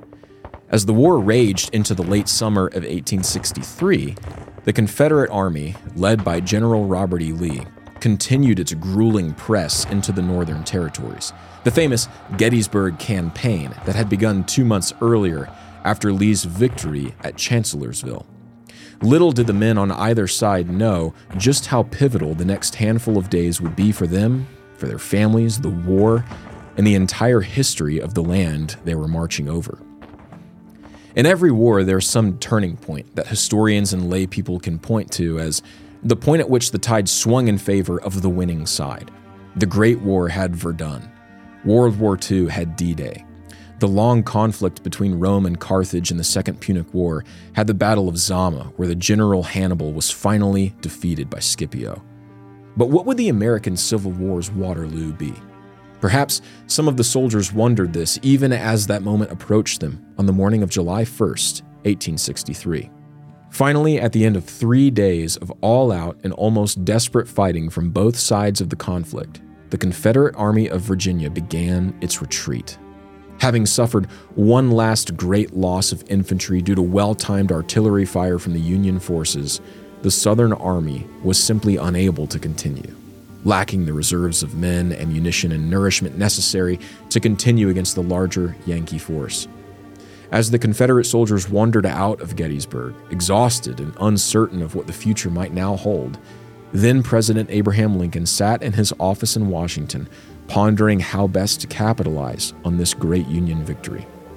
The Battle of Gettysburg was the deadliest battle in the American Civil War and accounts for the deadliest battle ever fought on American soil.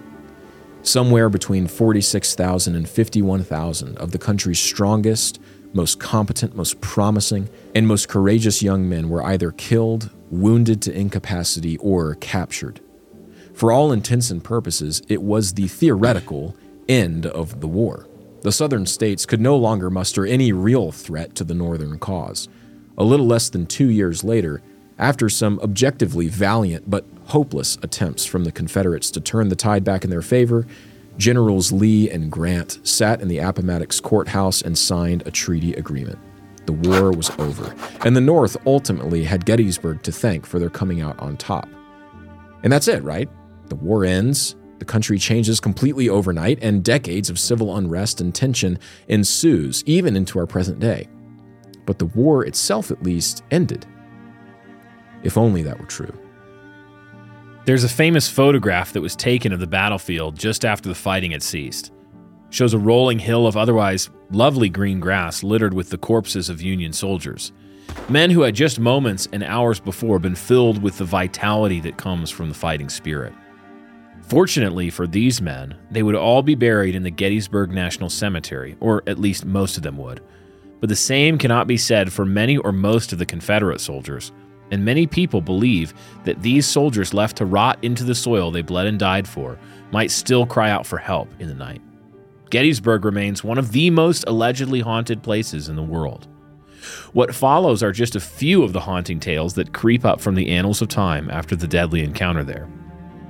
On the battlefield itself, which is now a living museum called the Gettysburg National Military Park, hundreds have reported seeing shades and apparitions of the fallen soldiers roaming through the cannons and stepping over the fences on foggy mornings, armed with rifle and bayonet and trotting along, as if following some order from an undead officer that is also stuck there with him. In the heat of battle, it seems, the men failed to notice that they died.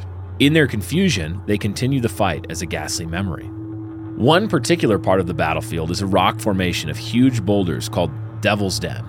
It got the name for being home to a legend that a massive serpent, some 15 feet long, lived within the cave at its center and would devour any who ventured too close. Nowadays, the name fits for different reasons. People report hearing the beating of war drums and distant sounds of gunshots peppering around them, even in the clear light of day. Others have said they encountered a withered old man dressed in shabby clothing. No matter the elements, he's always barefoot. They say he will approach a party and attempt to give directions to some unknown and difficult to understand place. Some had said that he has even held their hand. There's an old wooden bridge, Sachs Bridge, spanning the Marsh Creek close to the battlefield. Legend has it, 3 Confederate soldiers attempt to abandon their posts by fleeing over the bridge when they come to terms with how hopeless the battle has become. Unfortunately, whether it was a Confederate officer enforcing justice for their disloyalty or some Union Jacks just doing what they saw as right, the 3 men were killed as they ran through the covered bridge. Visitors have claimed to see the clear silhouettes of 3 men walking through the bridge with rifles and packs if they look in at just the right time of day. As you were reading that, I had a thought, and I'm not saying that I think this is true, but it's probably worth exploring. Because I was thinking, like, okay, this clearly differs categorically from the other hauntings we've talked about. Because it's some massive, like, national tragedy, an epic tragedy. Yeah. And it seems like there's some shared memory within the land or within the people that are there. And I think it's worth mentioning that it may not be completely out of the realm of possibility for something like this to be more true.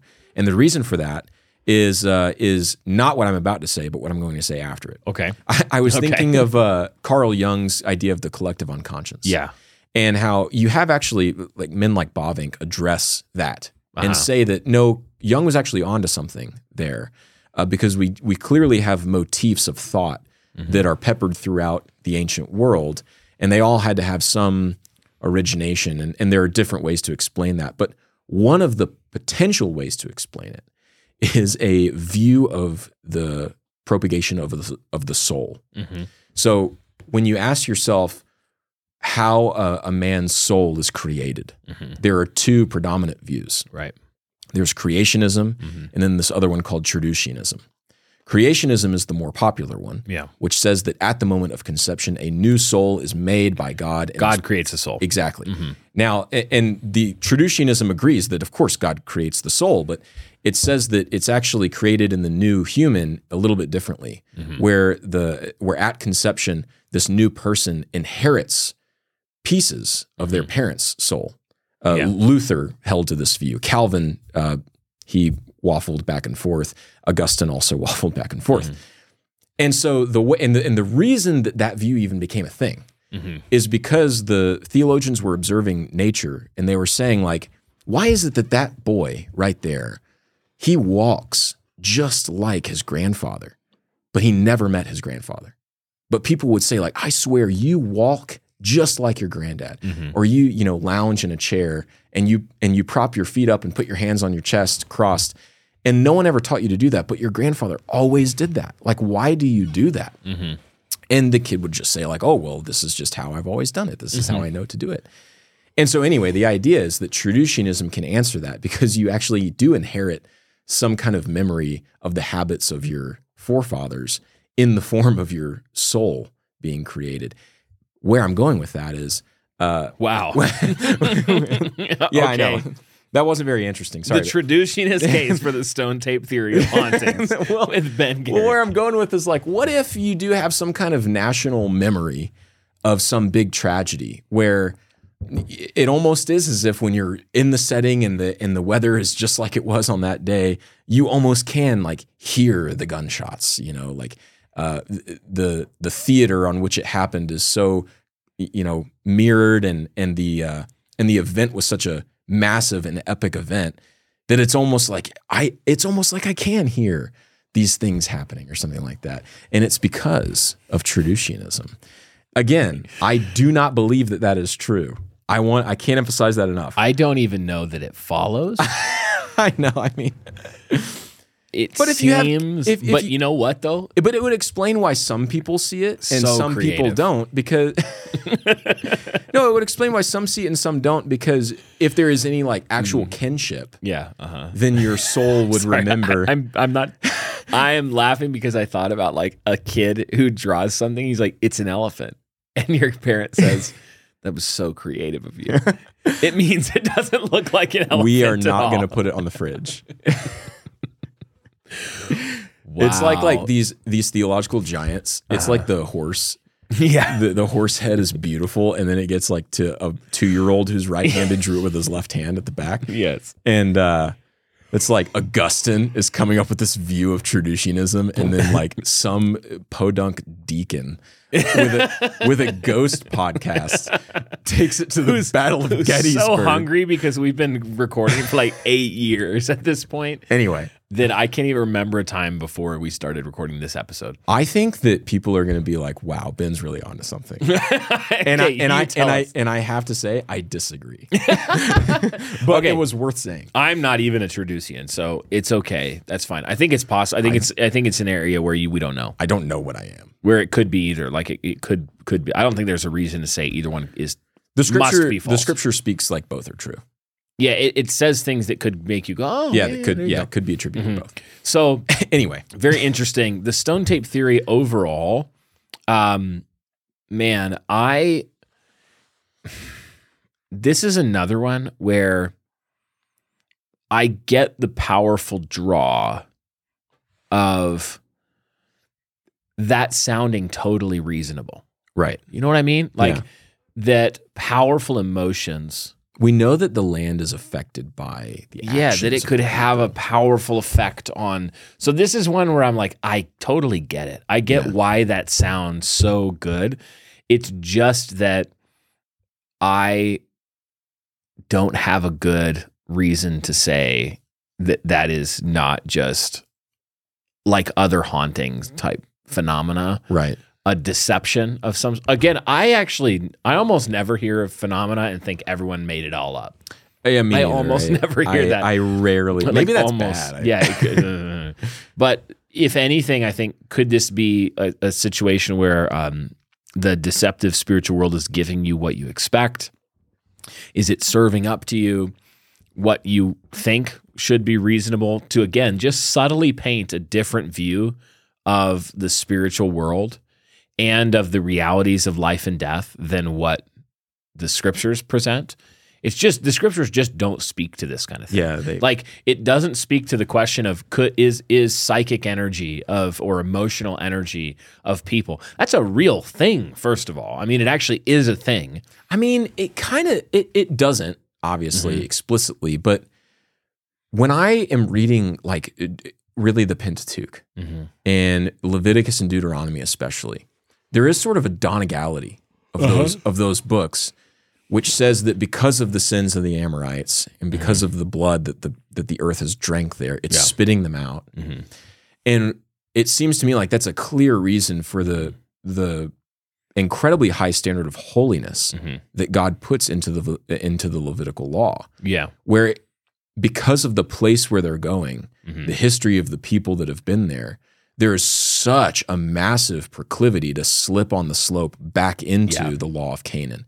And so, of course, not only is God holy, and so his people must be holy, but of course his law has to be incredibly holy because otherwise his people will quickly slip back into the depraved ways of the people that were there before them. Maybe that's reading too much into it. Well, and there is such thing as desecrating. There is such thing as sacral desecration of a place or a thing or an altar where Israel was expected to go in and take the high places and the altars where these horrible, where the blood had drunk or the ground had drunk the blood of human sacrifice. Yeah. And where cities have been founded, where kings would sacrifice their infant children and put their bodies in the gates or the foundation of a city to strengthen it as an offering to their demon gods. And Israel was to go in and utterly wipe those things out and desecrate and even sacrally desecrate the altars. Intentionally. Like, so there is something that's true about the nature of death and sin and evil that it leaves a mark. It leaves a mark, and it does matter. I think this is one of those, like when it comes to the stone tape thing, I tend to think if there's anything to it that's related to like stone tape theory, again, I actually don't think stone tape's true. But if there were, I think biblically we could say certainly that it's not actually the spirit of that person. Yeah. They're not actually there. No, we've established that already. Yeah. In no case is it the spirit of the dead human. It's just not. It just isn't. So I tend to think that where it's real, it's possibly some kind of spiritual deception or it's some kind of, but I think there's at least a category where we go, I don't know. That's just really. I think the answer is I don't know, but I don't think that it's not happening. Like I don't think that everyone is making this up.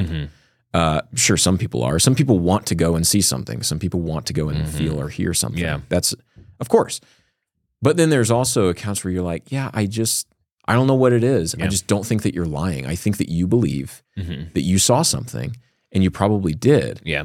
And the ditch to avoid would be to look at the fact that we don't really have a clean category for that. And then to start entertaining ideas like, oh, well, so maybe it's a glitch in the simulation. Maybe it's a computer program by a sixth grader in some alternate universe. No, it's not that. Yeah. It's certainly not that. The thing is, no one has a good answer for that kind of category. But it's I think at least worth entertaining some potential answers that could start to get you there, but you have to hold them really loosely.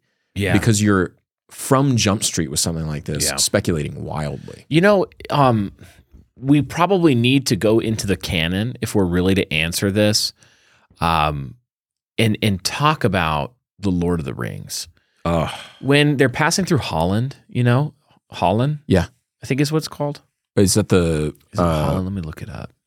When Legolas is hearing the stones, and they're passing through this region, is it in the plains of Rohan? Like what? it's Holland. Yeah, it's called Holland. So they're passing from Rivendell in the first stage of their journey. Okay. The Fellowship. And This is earlier on than I was thinking. the elves once dwelt in this place called Holland, and they're passing through it. And Legolas says I think he says like, deep they delved us, fair they wrought us. The stones are speaking because they've had, the elves are like this supernatural people, right? Like they're this immortal, the fair ones. Like they wrought and so the land has a memory of them. Yeah. Okay. So this is clearly an idea that's attractive to us.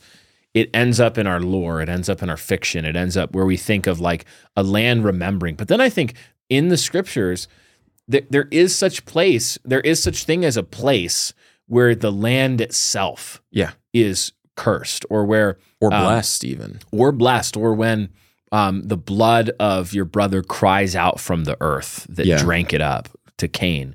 Like we so quickly dismiss like this whole other reality of the sacred and the immaterial interacting with the material world. The way I think about it is that, generally I think Christians think about these two worlds as if they are two parts or compartments that are basically sealed off. They might touch somewhere. It's dualism. Yeah, like a 2-story house kind of thing. What I think would be a more apt metaphor would be it's like a tapestry where the spiritual and the material are woven together in ways that you can't tug on the one without tugging on the other. You couldn't pull all of the threads out of the spiritual without completely changing the material as well. They're woven together in that way. So again, I'm not saying therefore residual stone tape hauntings of the Civil War battles are that. You're right. But I am saying there's at least a category for this where the stones, the land, the earth, the material remembers and has interface with, and there's commerce. Yeah. So a lot of Lewis did this too, but my understanding of Lewis's and Tolkien's view of reality, and it's derived from a lot of Scandinavian myth in this regard, is the river daughter, the old man willow type trope, where they did see the natural geography as governed by an intelligence. Yeah. But they said that intelligence was in the fairy category. So you could have a good river or you could have a bad river. Yeah, some of the rivers went over to the evil one. Exactly. I mean, Tolkien did it with the trees. Some of the trees are Mirkwood, bad. Yeah. So and so they had this category, and clearly it's fiction, but the fiction is an extension of what you already believe is true, just repackaged. And so I am compelled by that idea. Like there is some sort of intelligence over different geographies that are set to govern them. Maybe not. You shouldn't be married to that idea. And perhaps there can be such a desecration, like what you're saying, such a sacral desecration that elemental spirit is now like tainted or corrupted, or it latches onto that and not the victory that came later. And, right. I think that's possible. And then there's also just the element of the very human and impossible to deny element to me of when you go to a place with a storied past, you do sense a weightiness. Yeah, and a reverence. And when you go into, I got the chance to go into the Vatican. Yeah. And go to St. Peter's Basilica. And when you walk into that, it's not just the fact that it's beautiful and it's ornate and it is all those things. It's also just like the history that's taken place in this building is difficult to describe. But you do feel a weightiness when you go in, or the Pantheon is the same. You go into the Pantheon. Yeah. Yeah, you feel the weight of the centuries pressing in on you. And the reality is we are transcendent. We are physical, spiritual beings. And so our soul has commerce with God. Hi there, faithful listener. If you've been enjoying the Haunted Cosmos podcast and you'd like to see Ben and I live, then come and meet us in person at the Right Response Ministries Conference, happening March 1st, 2nd, and 3rd. The title of the conference is Blueprints for Christendom 2.0, 7 Doctrines for Ruling the World. Some of our other speakers include Doug Wilson, Joe Boot, and the host of the conference, our friend Joel Webbin. Yes, the whole conference is going to be really awesome. But the best part to me is that Brian and I will be on stage with Joel talking about the most unhinged things imaginable. Plus, by coming to the conference, it'll give us a chance to meet each of you in person. You can register for the conference by going to rightresponseconference.com. Again, that's rightresponseconference.com. And don't forget to use the promo code HAUNTED to get 20% off of registration exclusively for our listeners. Lastly, if you're looking for another fantastic podcast, you got to check out Joel's podcast called Theology Applied. It's on Apple and Spotify, but you can also watch Theology Applied by searching Right Response Ministries on YouTube. Check the links in the description. Brian, you know how sometimes you wake up in the morning? Yeah, hopefully everybody does that. Well, sure, maybe. But do you ever feel tired when you wake up? Well, yeah, Ben, I used to all the time, but then I started drinking this new drink. It's actually called coffee, and it helps you wake up. No way. There's a drink that does that? Man, I should give it a shot. You definitely need to try this. And when you do, you should buy your coffee from Squirrely Joe's Coffee. They're a thoroughly Christian company who sends you a great coffee at an affordable price. Plus, they even donate some of their proceeds to Operation Underground Railroad, helping the effort to end child trafficking. Okay, wait. I actually have heard of Squirrely Joe's Coffee, and they are really great. They make it super easy to order exactly what you want. If you go to www.squirrelyjoes.com, that's www.squirrelyjoes.com, and click Shop Coffee. And first-time buyers can sign up to receive 20% off of their first order. Just go to www.squirrelyjoes.com or use the link in the description below. Squirrely Joe's Coffee. Share coffee, serve humbly, live faithfully. Yeah. Wow. I mean, in a sense, we look to the great cloud of witnesses and their example, and we know that they are looking on, that that we're living on a stage, and it's a stage that is just we're one act in this great play of history that God is writing. So there's a weightiness there.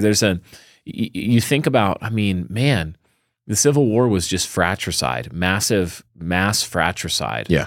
Brother killing brother, and a horror. I mean, horrors beyond comprehension if you haven't experienced that kind of combat, or, I mean, just absolute horror. Right. So this is one of the only, I don't know, supernatural, like haunting-ish stuff that I back away and I go, I really don't know.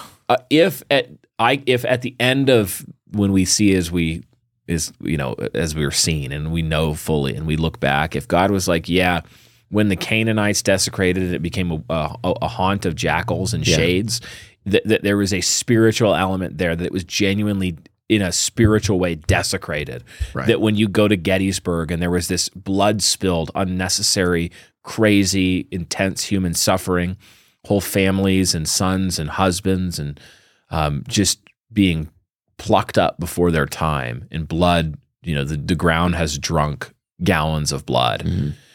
That had an effect. And I honestly don't know. And then I mean, I'm not going down and like in my systematic theology. I know. I'm going to be like, here, yeah, this like, is, yeah.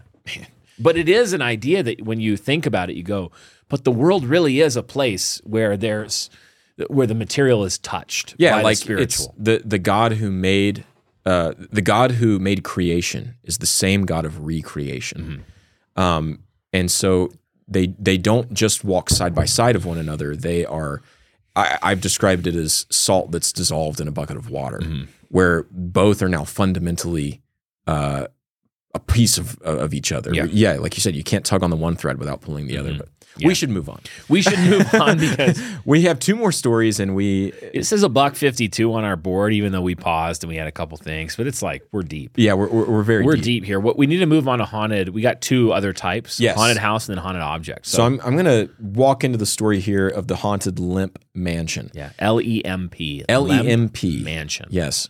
In 1838, an ambitious and optimistic young man named Johann Lemp traveled across the ocean from Germany to America.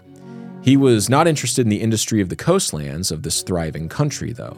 Instead, he knew exactly what he wanted, and what he wanted was a landlocked life in industry in the budding Midwestern states. Johann arrived in St. Louis, Missouri, some weeks after his initial landing in New York City and began his work in earnest. One thing that every German could bring to the table of this region, one thing that Johann knew everyone else would appreciate, was a solid brew of beer. So, he opened up a small grocery store right in the middle of downtown St. Louis, where he sold normal household items, canned food, produce, and his prized home brew recipe of golden German lager. This lighter beer immediately became a great success in the town, since the market had up to that point been saturated by much darker and stronger beers. In fact, the home brew became so popular and profitable that just 2 years after arriving in St. Louis, Johann would shut the doors of his grocery store and instead focus all of his attention on brewing. Thus began the Lemp beer empire that would rule over much of the Midwest for many decades to come. Unfortunately, with the great success of the brewery, came a host of family issues and tragedies that would prove to haunt the family's heritage and reputation even up to the present day. Eventually, the patriarch of the Lemp line in America passed away, but it was only after he had built the Lemp Brewery into a highly respected institution in St. Louis. By the 1860s, when Johann actually died, his brewery was one of the largest breweries in the city, and he was a millionaire. After the time of mourning had passed, Johann's son William seamlessly stepped into the role of sole leader of the Lemp Empire. He had learned from the best, his father, and so his business acumen's foundation was better than any of the schooling in the world. He proved himself to be an even better leader of the company than his father had been, which yielded greener and greener pastures for the Lemp family, the brewery and her employees, and even all of St. Louis in general. William significantly expanded the brewery until it covered 5 city blocks. He excavated the ground beneath the expanded plant to achieve better storage and brewing standards for the prized lager. Because of his faithfulness in carrying out his father's vision in St. Louis, the Lemp name eventually became synonymous with influence, wealth, and integrity in business. The Lemp Brewery was finally at the very peak of the St. Louis beer market, and they would stay there until Prohibition hit in the 1920s. In the midst of all the great expansion projects and growing of the business undertaken by William, his father-in-law, Jacob Feikert, had begun an ambitious project of his own just down the street from the sprawling brewery. Feikert built a beautiful Victorian house in which he and his wife could dwell close to their grandkids and live out their days in comfort and luxury. As they indeed grew exceedingly old, William Lemp stepped in and purchased the home from his father-in-law, seeing it as a place where his family could also thrive in peace. He renovated and expanded the home to better suit the modern designs. By the end of his work, the mansion had 33 rooms and contained an entire servants' quarters in the attic that was quite spacious and accommodating. He even went the extra mile of digging through the ground beneath the mansion to create a system of tunnels that led straight to the brewery's main facility. Now he could pass to and from work and home with ease and speed, since he wouldn't be stopped on the street, unless he just wanted to see people on some days. By William's count, he had done right by his family and by his father's legacy. He was confident that old Johann would be proud of his boy. As time wore on, the success continued to compound on itself. Lemp expanded operations even more. He hired more workers and closed greater and greater deals. He saw the great hosting potential that his home and underground tunnels afforded him, and actually decided to expand that underground room of the mansion to create a theater and a swimming pool for his family and friends to enjoy, away from the busy sounds and smells of the city that lie just above them. All of this is just to wax poetic on one simple point about the Lemp's family life. It was good. But tragedy is something we all must face. And whatever tragedy may have been lacking in these golden years of the Lemp Empire would certainly be made up for later on. In 1901, William's oldest and apparently favorite son suddenly passed away from heart failure at the age of just 28. William was never the same. He grew paranoid and nervous. He became a recluse who seemed to loathe the idea of public interaction more and more each day. He became an image of joviality fallen into melancholy and sorrow.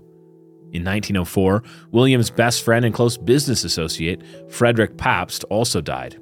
The weight of sadness was too much for the aging beer tycoon to bear. So as he sat in his office on February 13th, 1904, William Lemp shot himself in the head with a .38 caliber Smith & Wesson. A shot heard round an entire family line, it now seems. Soon after the suicide of his father, and just 3 years after the sudden death of his brother, William Jr. took command of the Lemp Brewery as her third president. Unlike his fathers before him, though, Jr. was not as concerned with how he might set his progeny ahead in St. Louis, instead focusing on how he might just give himself a decent time in his life. With inheriting the job of running the great brewery also came the added benefit of an absolute fortune of personal wealth. Jr. was quick to spend this money on whatever he or his new wife Lillian fancied for themselves or for their little boy, William III. Problem is, man is not so good at self-control most of the time. That which you idolize becomes that which you give more and more of yourself to, even in ways you could hardly imagine doing when the idolatry begins. William Jr. soon learned just how true of a thing this is. As time wore on and the affluent excesses of life lost their appeal and excitement, Jr. craved more and more new things to satisfy him. He grew tired of his wife and gave her $1,000 a day to spend on whatever she liked. He hoped this would keep her busy and away from his newfangled and nefarious plans. It worked. Jr. began throwing parties every single night in the hollowed-out caves beneath his family's mansion. All manner of debauchery and gluttony was engaged in here. Dozens of ladies of the night were hired to attend the parties and provide entertainment for Jr. and his friends. Beer flowed freely, the swimming pool was open to all, and a bowling alley was installed for added Bond villain effects. As Jr. descended further and further into depravity and infidelity, the consequences began to catch up to him. He sired an illegitimate son with one of his ladies. Now, it must be admitted that we have no records of this boy's existence today, but that's not because he didn't exist. Rather, it's because later on, for reasons that will be clear later on, most of the family's historical and contemporary records were destroyed in order to save face for everyone.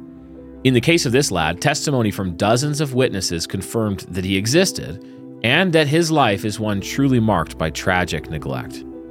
Born with Down syndrome, the boy was not only a reminder to Jr. of his own sin, but was also an embarrassment to this callous-natured man so obsessed with his own image. To get back at the child for existing and to try and run away from his own evil, he locked the child away in the Lemp Mansion's attic for his entire life. After a divorce from his wife Lillian, who took custody of her son William III, and the horrible turn of business that came about with the Prohibition, Jr. was nearing the end of his rope. As he worked through liquidation paperwork for many of the brewery's assets, he received the news of yet another tragedy. His sister, Elsa Lemp, had just been found dead in her house from a self-inflicted gunshot to the head, just like her father. With a mountain of doom looming over him, Jr. slipped into a melancholy very similar to his father's before him. He became a nervous wreck. He hated to be around others. He was paranoid about everything. He despaired of life itself, and so he ended it. In that same mansion where his father had done it all those years before, Jr. placed the .38 caliber gun to his temple while sitting in his desk chair and pulled the trigger with no hesitation. He was interred in the family's own crypt at the Bellefontaine Cemetery. With the business limping along and the family in shambles, more bad news soon came. William III had died of a heart attack at age 42. Jr.'s brother Charles was the only one willing to come to see to the mansion and to Jr.'s illegitimate son, still kept in the home's attic, by the way. But soon after his arrival to the estate, the poor boy would also pass away in that attic, the place in the world he knew best. Shortly after this event, Charles too would take his own life with the help of a .38 caliber revolver, but not before he also shot his dog in the basement. When they found Charles, they also discovered the dog. Though shot in the basement, The dog had finally succumbed to his wounds somewhere on the stairwell, halfway up to Charles's bedroom. Charles would be the last Lemp to reside in that mansion. By 1970, the entire Lemp name would be erased from the world with the death of Junior's last surviving brother, Edwin. The mansion sold and renovated into a boarding house for downtown St. Louis. But nearly as soon as tenants filled the mansion's halls with life once more, her tales of haunting and ghostly presences began to circulate.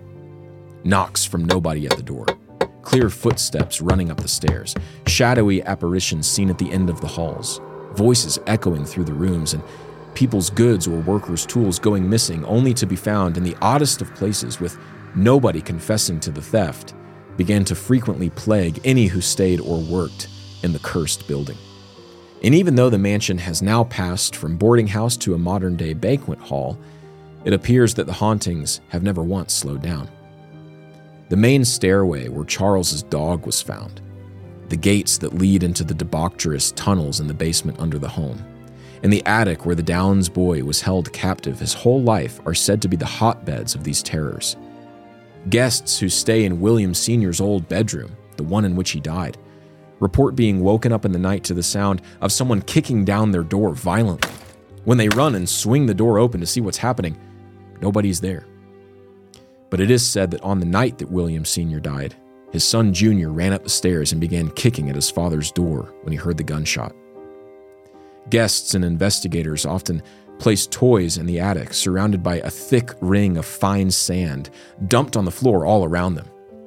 They'll come back the next day to find that many of the toys have been moved to other rooms, even other stories of the mansion, but the sand is undisturbed. And if you look up at the mansion from the street on a dark night, you just might see the large face of the neglected boy peeking out of the window from behind the curtain, longing to escape even just one time into the fresh air.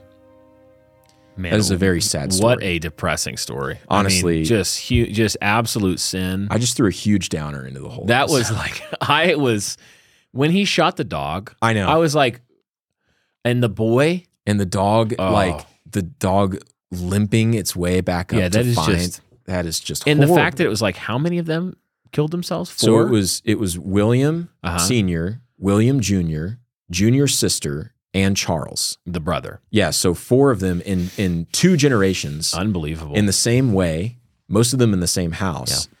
And then, the little boy up in the attic. That's horrible. So there's this story of someone who visited the mansion and they paid to stay there by themselves overnight. Yeah. So they were exploring the whole thing. And they say that they felt really weird and they did hear a lot of weird things and see some things. But one of the things that really got me was they went up into the attic and they were doing something no one should ever do, which is asking guys, don't stop doing that. Stop ghost hunting. Stop ghost hunting in general. Stop it. But if you're going to do it, Cut it out. Especially stop inviting. If you're going to do it, first step, don't. Yeah. Second step, you know what? Yeah. If you're going to do stop. it, repent and go home. Yeah, repent and go to church. Call your pastor. If you probably don't have one, but if you do, call him up. But and tell him, forgive me, I've sinned. I am looking for the demons. If you don't have a pastor, get a good pastor. Get a pastor. But one of the things that they claim happened is that they were up there in the room. They were asking to communicate, if anyone's here, if this boy's here, can you make yourself known? And the story is that as they said that, this little orange balloon drifted across the room and I'm like, okay, go home. Go home. Again. Stay That's home. all you need to see. Go home, stay home. Stop. And stop. Here's what I think, Ben. I think that the way that flies and maggots and corruption is drawn to rotting and meat and death, that demons and the shades and the unclean spirits are drawn to human suffering and sin. And so I think they come and they give you what you want. Yeah. I think they come and they give the people what they're looking for. Right. Which is a lie, but it's ultimately a lie that's often built on the corruption of sin that really is true. You know what? This is actually pretty apropos for our show in general. And today on All Hallows Eve, when we're recording this, that people are drawn to the dark, the tension, the frightening. And part of that is, I think, fine and can be fine. And that's that you're appreciating the depth of story that God has woven into history. Yeah. But sin corrupts everything. Yeah. And so clearly there's this corrupt vein in everyone, I think. Yeah. This is why the horror franchise is so popular, where they just want to glory in the melancholy, the depressing, and then also the depraved and the horrifying. Yeah. So of course, the spiritual forces can see what happens in places as far as they can, which we don't know how far they can, but they can. And so why would they not want to go to a place that's been the theater of such horrible things? And like you're saying, give the people what they want. And then indulge the people who are seeking after the demonic, even if they don't know it. They indulge them by giving them, wearing a false face of a deceased person or a spirit. I'm the spirit of this dead limp brother. No, you're a demon. Right. You're an unclean spirit and you're trying to deceive people, but you glory in death. And so it's almost like they can't help themselves.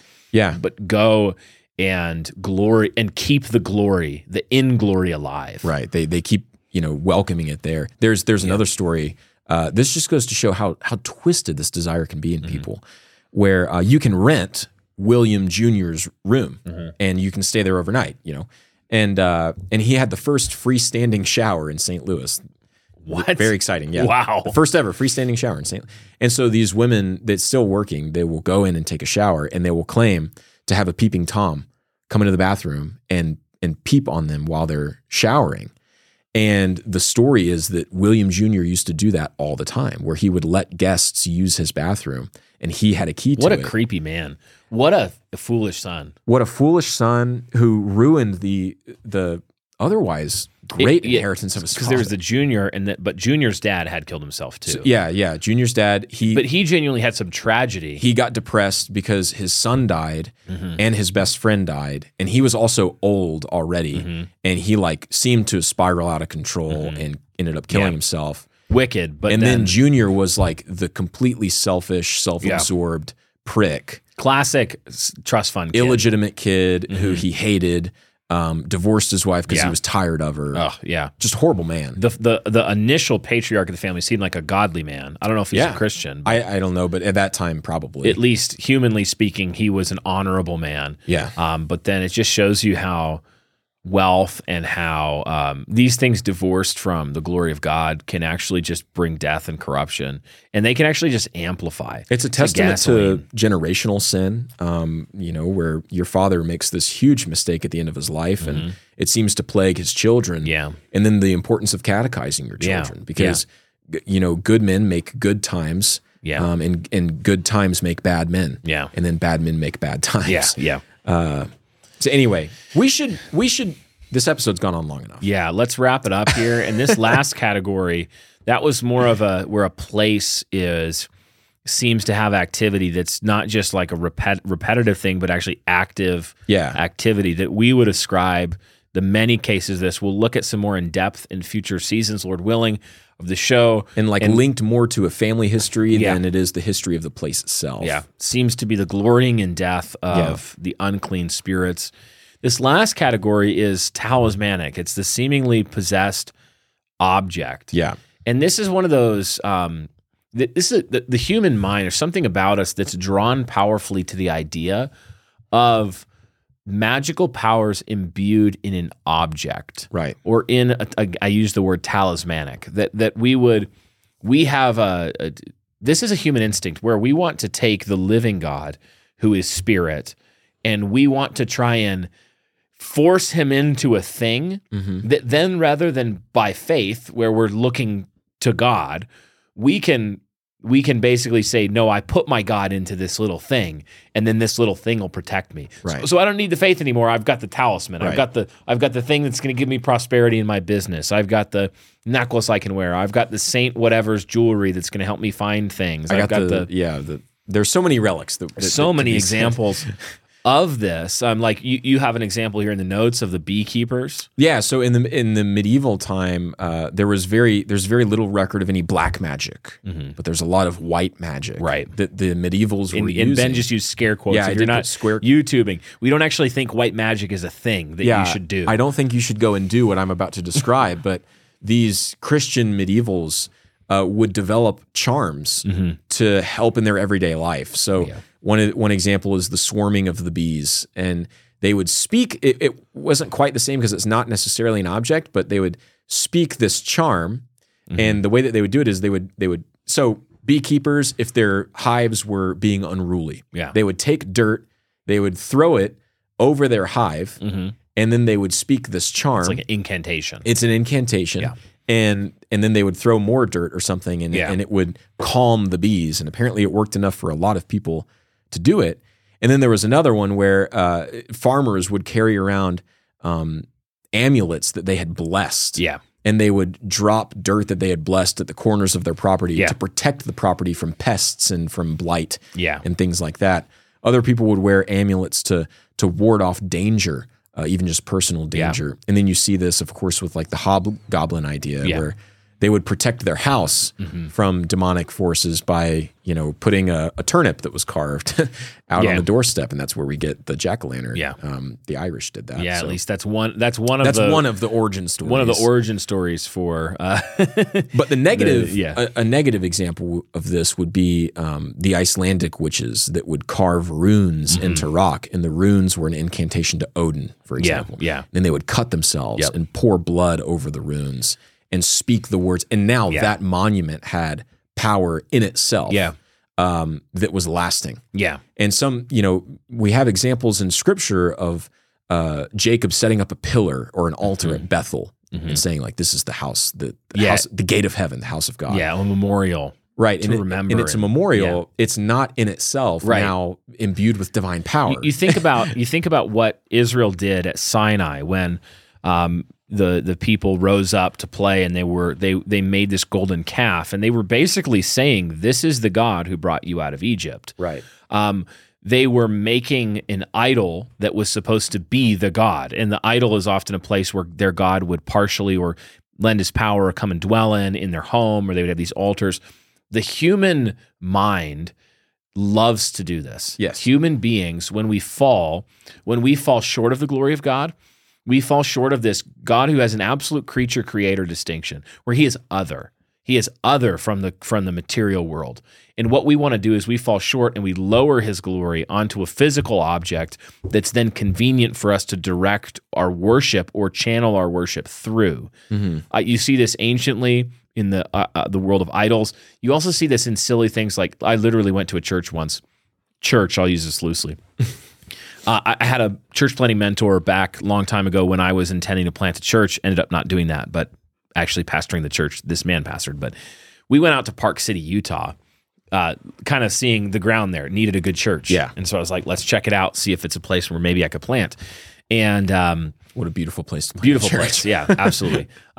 Went to this church, and they were telling me, the pastor was telling me about how they had bought this crystal that during their Sunday services would take their worship and it would amplify it, and it would shoot it up to this star or this constellation, to Orion, or it would send it up into the cloud, and it would amplify the potency of their worship. And it sounds made up. It's so dumb. I mean, but this is like, the human instinct is to lower our worship onto physical things that we imbue with spiritual power. And the prophet Amos would like a word with right. with Okay. Now see how a demonic deceiver would want to come in and take that instinct and amplify it and turn it up to 10 and haunt objects or give talismanic powers or supernatural events surrounding objects to just reinforce this fallen short of glory, lowered worship instinct of human beings onto the relic and onto the physical, what's it called? Repository of spiritual power. That's not what I thought you were going for. Repository was the word I was And looking for. there's so many little rabbit trails to go down. Yes. And maybe we can do that in a couple episodes of the Dusty Tome around the time this episode releases, but we're just going to let that lie and then basically say, okay, with all that said, let's hear the story of Annabelle. Let's hear a story, because here's a story that's going to take a lot of the commentary we just did, and we're going to leave you with this one, the story of Annabelle. In 1970, a young woman named Donna was just months away from graduating from nursing school. She and her roommate Angie were over the moon with excitement. So many hours of work had gone into this degree that would hopefully just be the beginning of a long and exciting career. It was really a surreal time for both of them. To help commemorate the times, Donna's mom thought it would be nice to buy her daughter just a small gift. She brainstormed and searched for the perfect thing and finally landed on something surprisingly simple that she knew would send just the right message to Donna. And it was a Raggedy Ann doll, just like the one Donna had had as a girl. Much to the delight of the mother, Donna loved the gift. She kept it right on her bed as a piece of decoration, just a little piece of childhood nostalgia and fond memories that she could see every day, no matter how grown up she became. A few days later, though, Donna and Angie began noticing some strange things about the doll. Nothing really crazy, just small things. For example, before Donna left in the morning, she would make her bed and set up her doll in a seated position in the middle of the bed, like an accent pillow between two bigger pillows. But then, when she'd come home, she found that the doll was now lying on its back, as if staring at the ceiling to find the faces hidden in the popcorn plaster. Angie would notice similar things. On occasion, she would go into Donna's room to grab a book from her roommate's shelf that she needed to reference for homework. But just out of the corner of her eye, she'd see the doll on the floor next to the bed. The good-hearted Angie would set up the doll where she belonged on the bed on her way out of Donna's room. Now later, when Angie was done with the book and ready to put it back on the shelf, she would be a little unsettled to find that the doll had fallen back onto the floor again. Donna had not come home yet. She'd never heard any noises coming from the room. In another instance, the girls left for school together in the morning, having left the doll lying on the couch. When they also came home together after spending some time in the library, they did not find the doll on the couch. Instead, they saw it propped up on the leg of a chair at the kitchen table as if it were just standing there waiting for them.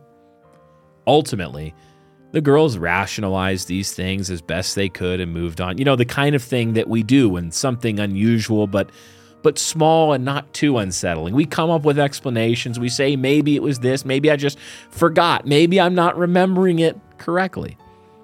But they continued to happen. And not only did they continue to happen, Ben, but eventually things escalated. The apartment where these girls lived wasn't very big or well furnished. They were still, after all, just college students, not deep in their careers, not flushed with cash. One of the things they didn't have was a printer. Since they didn't have a printer, they also didn't have any blank printer paper on hand. Some notebook paper, sure, but none of the nice blank white stuff. Given this little detail, you can imagine the fear they might have felt when they began to find notes left around the house written in a child's handwriting. They would find messages like, "Help us," and "Help Lou." The girls had a friend named Lou who visited them from time to time. And these notes would be written on torn scraps of that blank printer paper that they didn't have. The notes were always found right next to the doll. The camel's back finally broke when Donna came home one night to find that the doll had moved once again. This time she'd left it on the couch, but came home later to find it lying on her bed. Now at this point, the movement of the doll wasn't something that really scared them anymore. You know how a broken window on your car seems really bad at first, but after you tape it up with a trash bag and get used to it for a few days, you realize it's not so bad. Well, that's what was happening to the girls. Nothing too crazy was happening, and the doll wasn't hurting them. Who cares if they have some miracles happening? It's good stories for parties, right? The only problem is Donna felt very different about the movement this time. As she approached the doll, she got the unstoppable urge to turn around, thinking there was surely someone behind her watching and stalking her into her room. It was just her, though. Just her and the doll. As she slowly picked it up to move it, still feeling uneasy about the whole thing, she noticed drops of some liquid on the doll's chest and hands. It looked almost like it could be blood. She showed Angie, and the two girls agreed that they couldn't go on like this anymore. The whole mood of the apartment had turned to one of nervous fear in the weeks since they'd gotten the doll. It was finally too much to ignore. Not knowing what else to do, the girls decided to hire a medium to come and see if there was some sort of spirit haunting the place. Bad move. Bad move. Bad move. The medium arrived the next day and, lo and behold, immediately held a seance to communicate with any restless spirits, their words, not mine, that might be in the doll.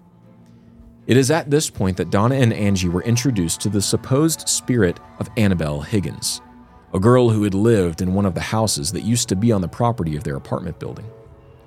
The spirit described the happy times she shared with her family long before any planners had pegged their land for potential apartments. She said that she missed the old days. When asked why she was so young, she stated that she was killed when she was just 7 years old. Her body was left in the field where the apartments now stood. She said that she felt comfortable with Donna and Angie, that the messages were just little pranks she was pulling on the girls, and that she wanted to stay with them if they would allow her to. The girls, naive and with compassion welling up in their hearts for this little child unjustly killed at such a young age, said they would be happy to let her stay with them. They would regret that. For whatever this was, it was no girl, and what it was doing was far from innocent tricks. Now, Lou, that friend of Donna and Angie's I mentioned earlier, had never been fond of the doll. He had told Donna to get rid of this doll multiple times, claiming it brought some kind of evil into their lives. Obviously, Donna did not listen, and Lou would be the first one to pay a high price for her mistake. One night, Lou stayed over at the girls' apartment and slept on the couch. Must have been a long night of studying for the group's final exams or something. In the middle of the night, with the room very dark and quiet, Lou's eyes shot awake. The man was lucid, certainly and objectively awake. Only he couldn't move. Lou was suffering an intense bout of sleep paralysis, something he had never dealt with before, and he began to panic and struggle to breathe. As his eyes frantically searched the room, the only thing that could move, looking for some answers as to why this was happening, he caught sight of some little red threads poking up from the other end of the couch. He fixated on them, knowing what they were, what they belonged to. Slowly, the doll raised its head above the edge of the couch, an unmoving smile sewn onto its face. As the doll crawled up towards Lou's face, he kept reminding himself that it wasn't real. It couldn't be real. But as he repeated this in his panicked mind, the doll began to strangle him until he finally blacked out or fell asleep again. When he awoke the next morning, he was terrified. He remembered everything and swore that it was not a dream.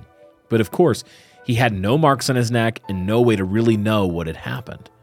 Now, with this absolutely horrible encounter piling on top of others that greatly affected both Lou and the girls, Donna came around to the idea that the spirit had tricked her. Duh. Clearly, the medium did not help things since she herself was also deceived. Common medium L. Yes.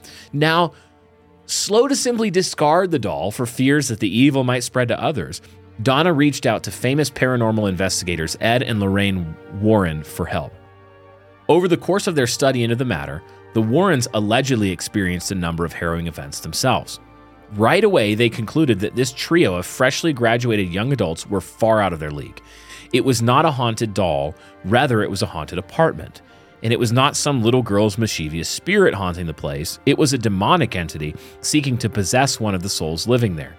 The Warrens made very clear that spirits do not possess inanimate objects, they possess people. But while they seek a person to possess, they may latch themselves to some specific place. To them, at least, it was obvious. A malevolent spirit attached to the apartment had been using the doll as a tool to eventually invade the bodies of Donna or Angie. Just your regular Tuesday night. That's right. Accordingly, they asked for an Episcopalian minister to perform a rite of exorcism on the apartment while they took custody of the doll, with Donna's permission, of course, so that they could add it to their collection of mementos from their cases. We'll end our episode with the alleged story of what happened to Ed as he drove Annabelle to his home. If true, it displays just how wrong they were about everything that was happening. And remember, rest in the glorious protection of Christ. Even the demons believe and shudder. Put all your faith in him and be free from the fear of lesser things. After all, those lesser things fear the one to whom you belong. As the Episcopalian minister Father Cook performed the rite of exorcism on the apartment, Ed Warren loaded the Annabelle doll into the back seat of his car. Despite his confidence in the job being finished, the evil purged, he had some uneasy intuition about the whole thing. He decided to stay off the interstates, instead opting for back roads all the way home, just in case. After a couple of miles, Ed felt an immense sense of hatred in the car. He felt sure that someone or something was sitting in the back seat, staring daggers into the back of his head, ready to attack him at a moment's notice. Before long, the car began to swerve and slide into neutral at every corner as the brakes started failing and the power steering no longer worked. Ed came close to colliding head-on with oncoming traffic dozens of times and nearly drove off the side of the road into a deep ditch just as often. This, coupled with the growing and lingering air of dread in the vehicle, left Ed in a state of pure panic. He desperately reached around and groped for his duffel bag next to the evil doll that sat in the back seat. He yanked it forward, unzipping the side pocket as fast as he could with one hand. He pulled out a small vial of holy water and pulled out the cork with his teeth before dousing Annabelle with the entire thing. He made the sign of the cross and called upon the name of Christ. According to him, everything stopped. The car worked again. The dread was gone and Ed could think clearly. He finished his trip and arrived safely home, where he promptly stuffed Annabelle into a box and padlocked it shut. But might we conclude that even this seeming retreat at the holy water and ritual be a mask of deception? In the New Testament, demons are not dealt with via relics, via magical objects or complex rites, but rather through the direct power of the Lord Jesus Christ. Could even these flights from supposedly holy water be nothing more than a trick? A way to deceive men into trusting in relics and rituals, just more wicked magic, rather than in the power of Christ? The end of the matter. Trust in the one who has conquered the grave, crushed the serpent's head. The one who throws down the dragon and through whom all powers and principalities are put to open shame. Trust in the crucified and yet risen Lord. Resist the devil, and he will flee from you.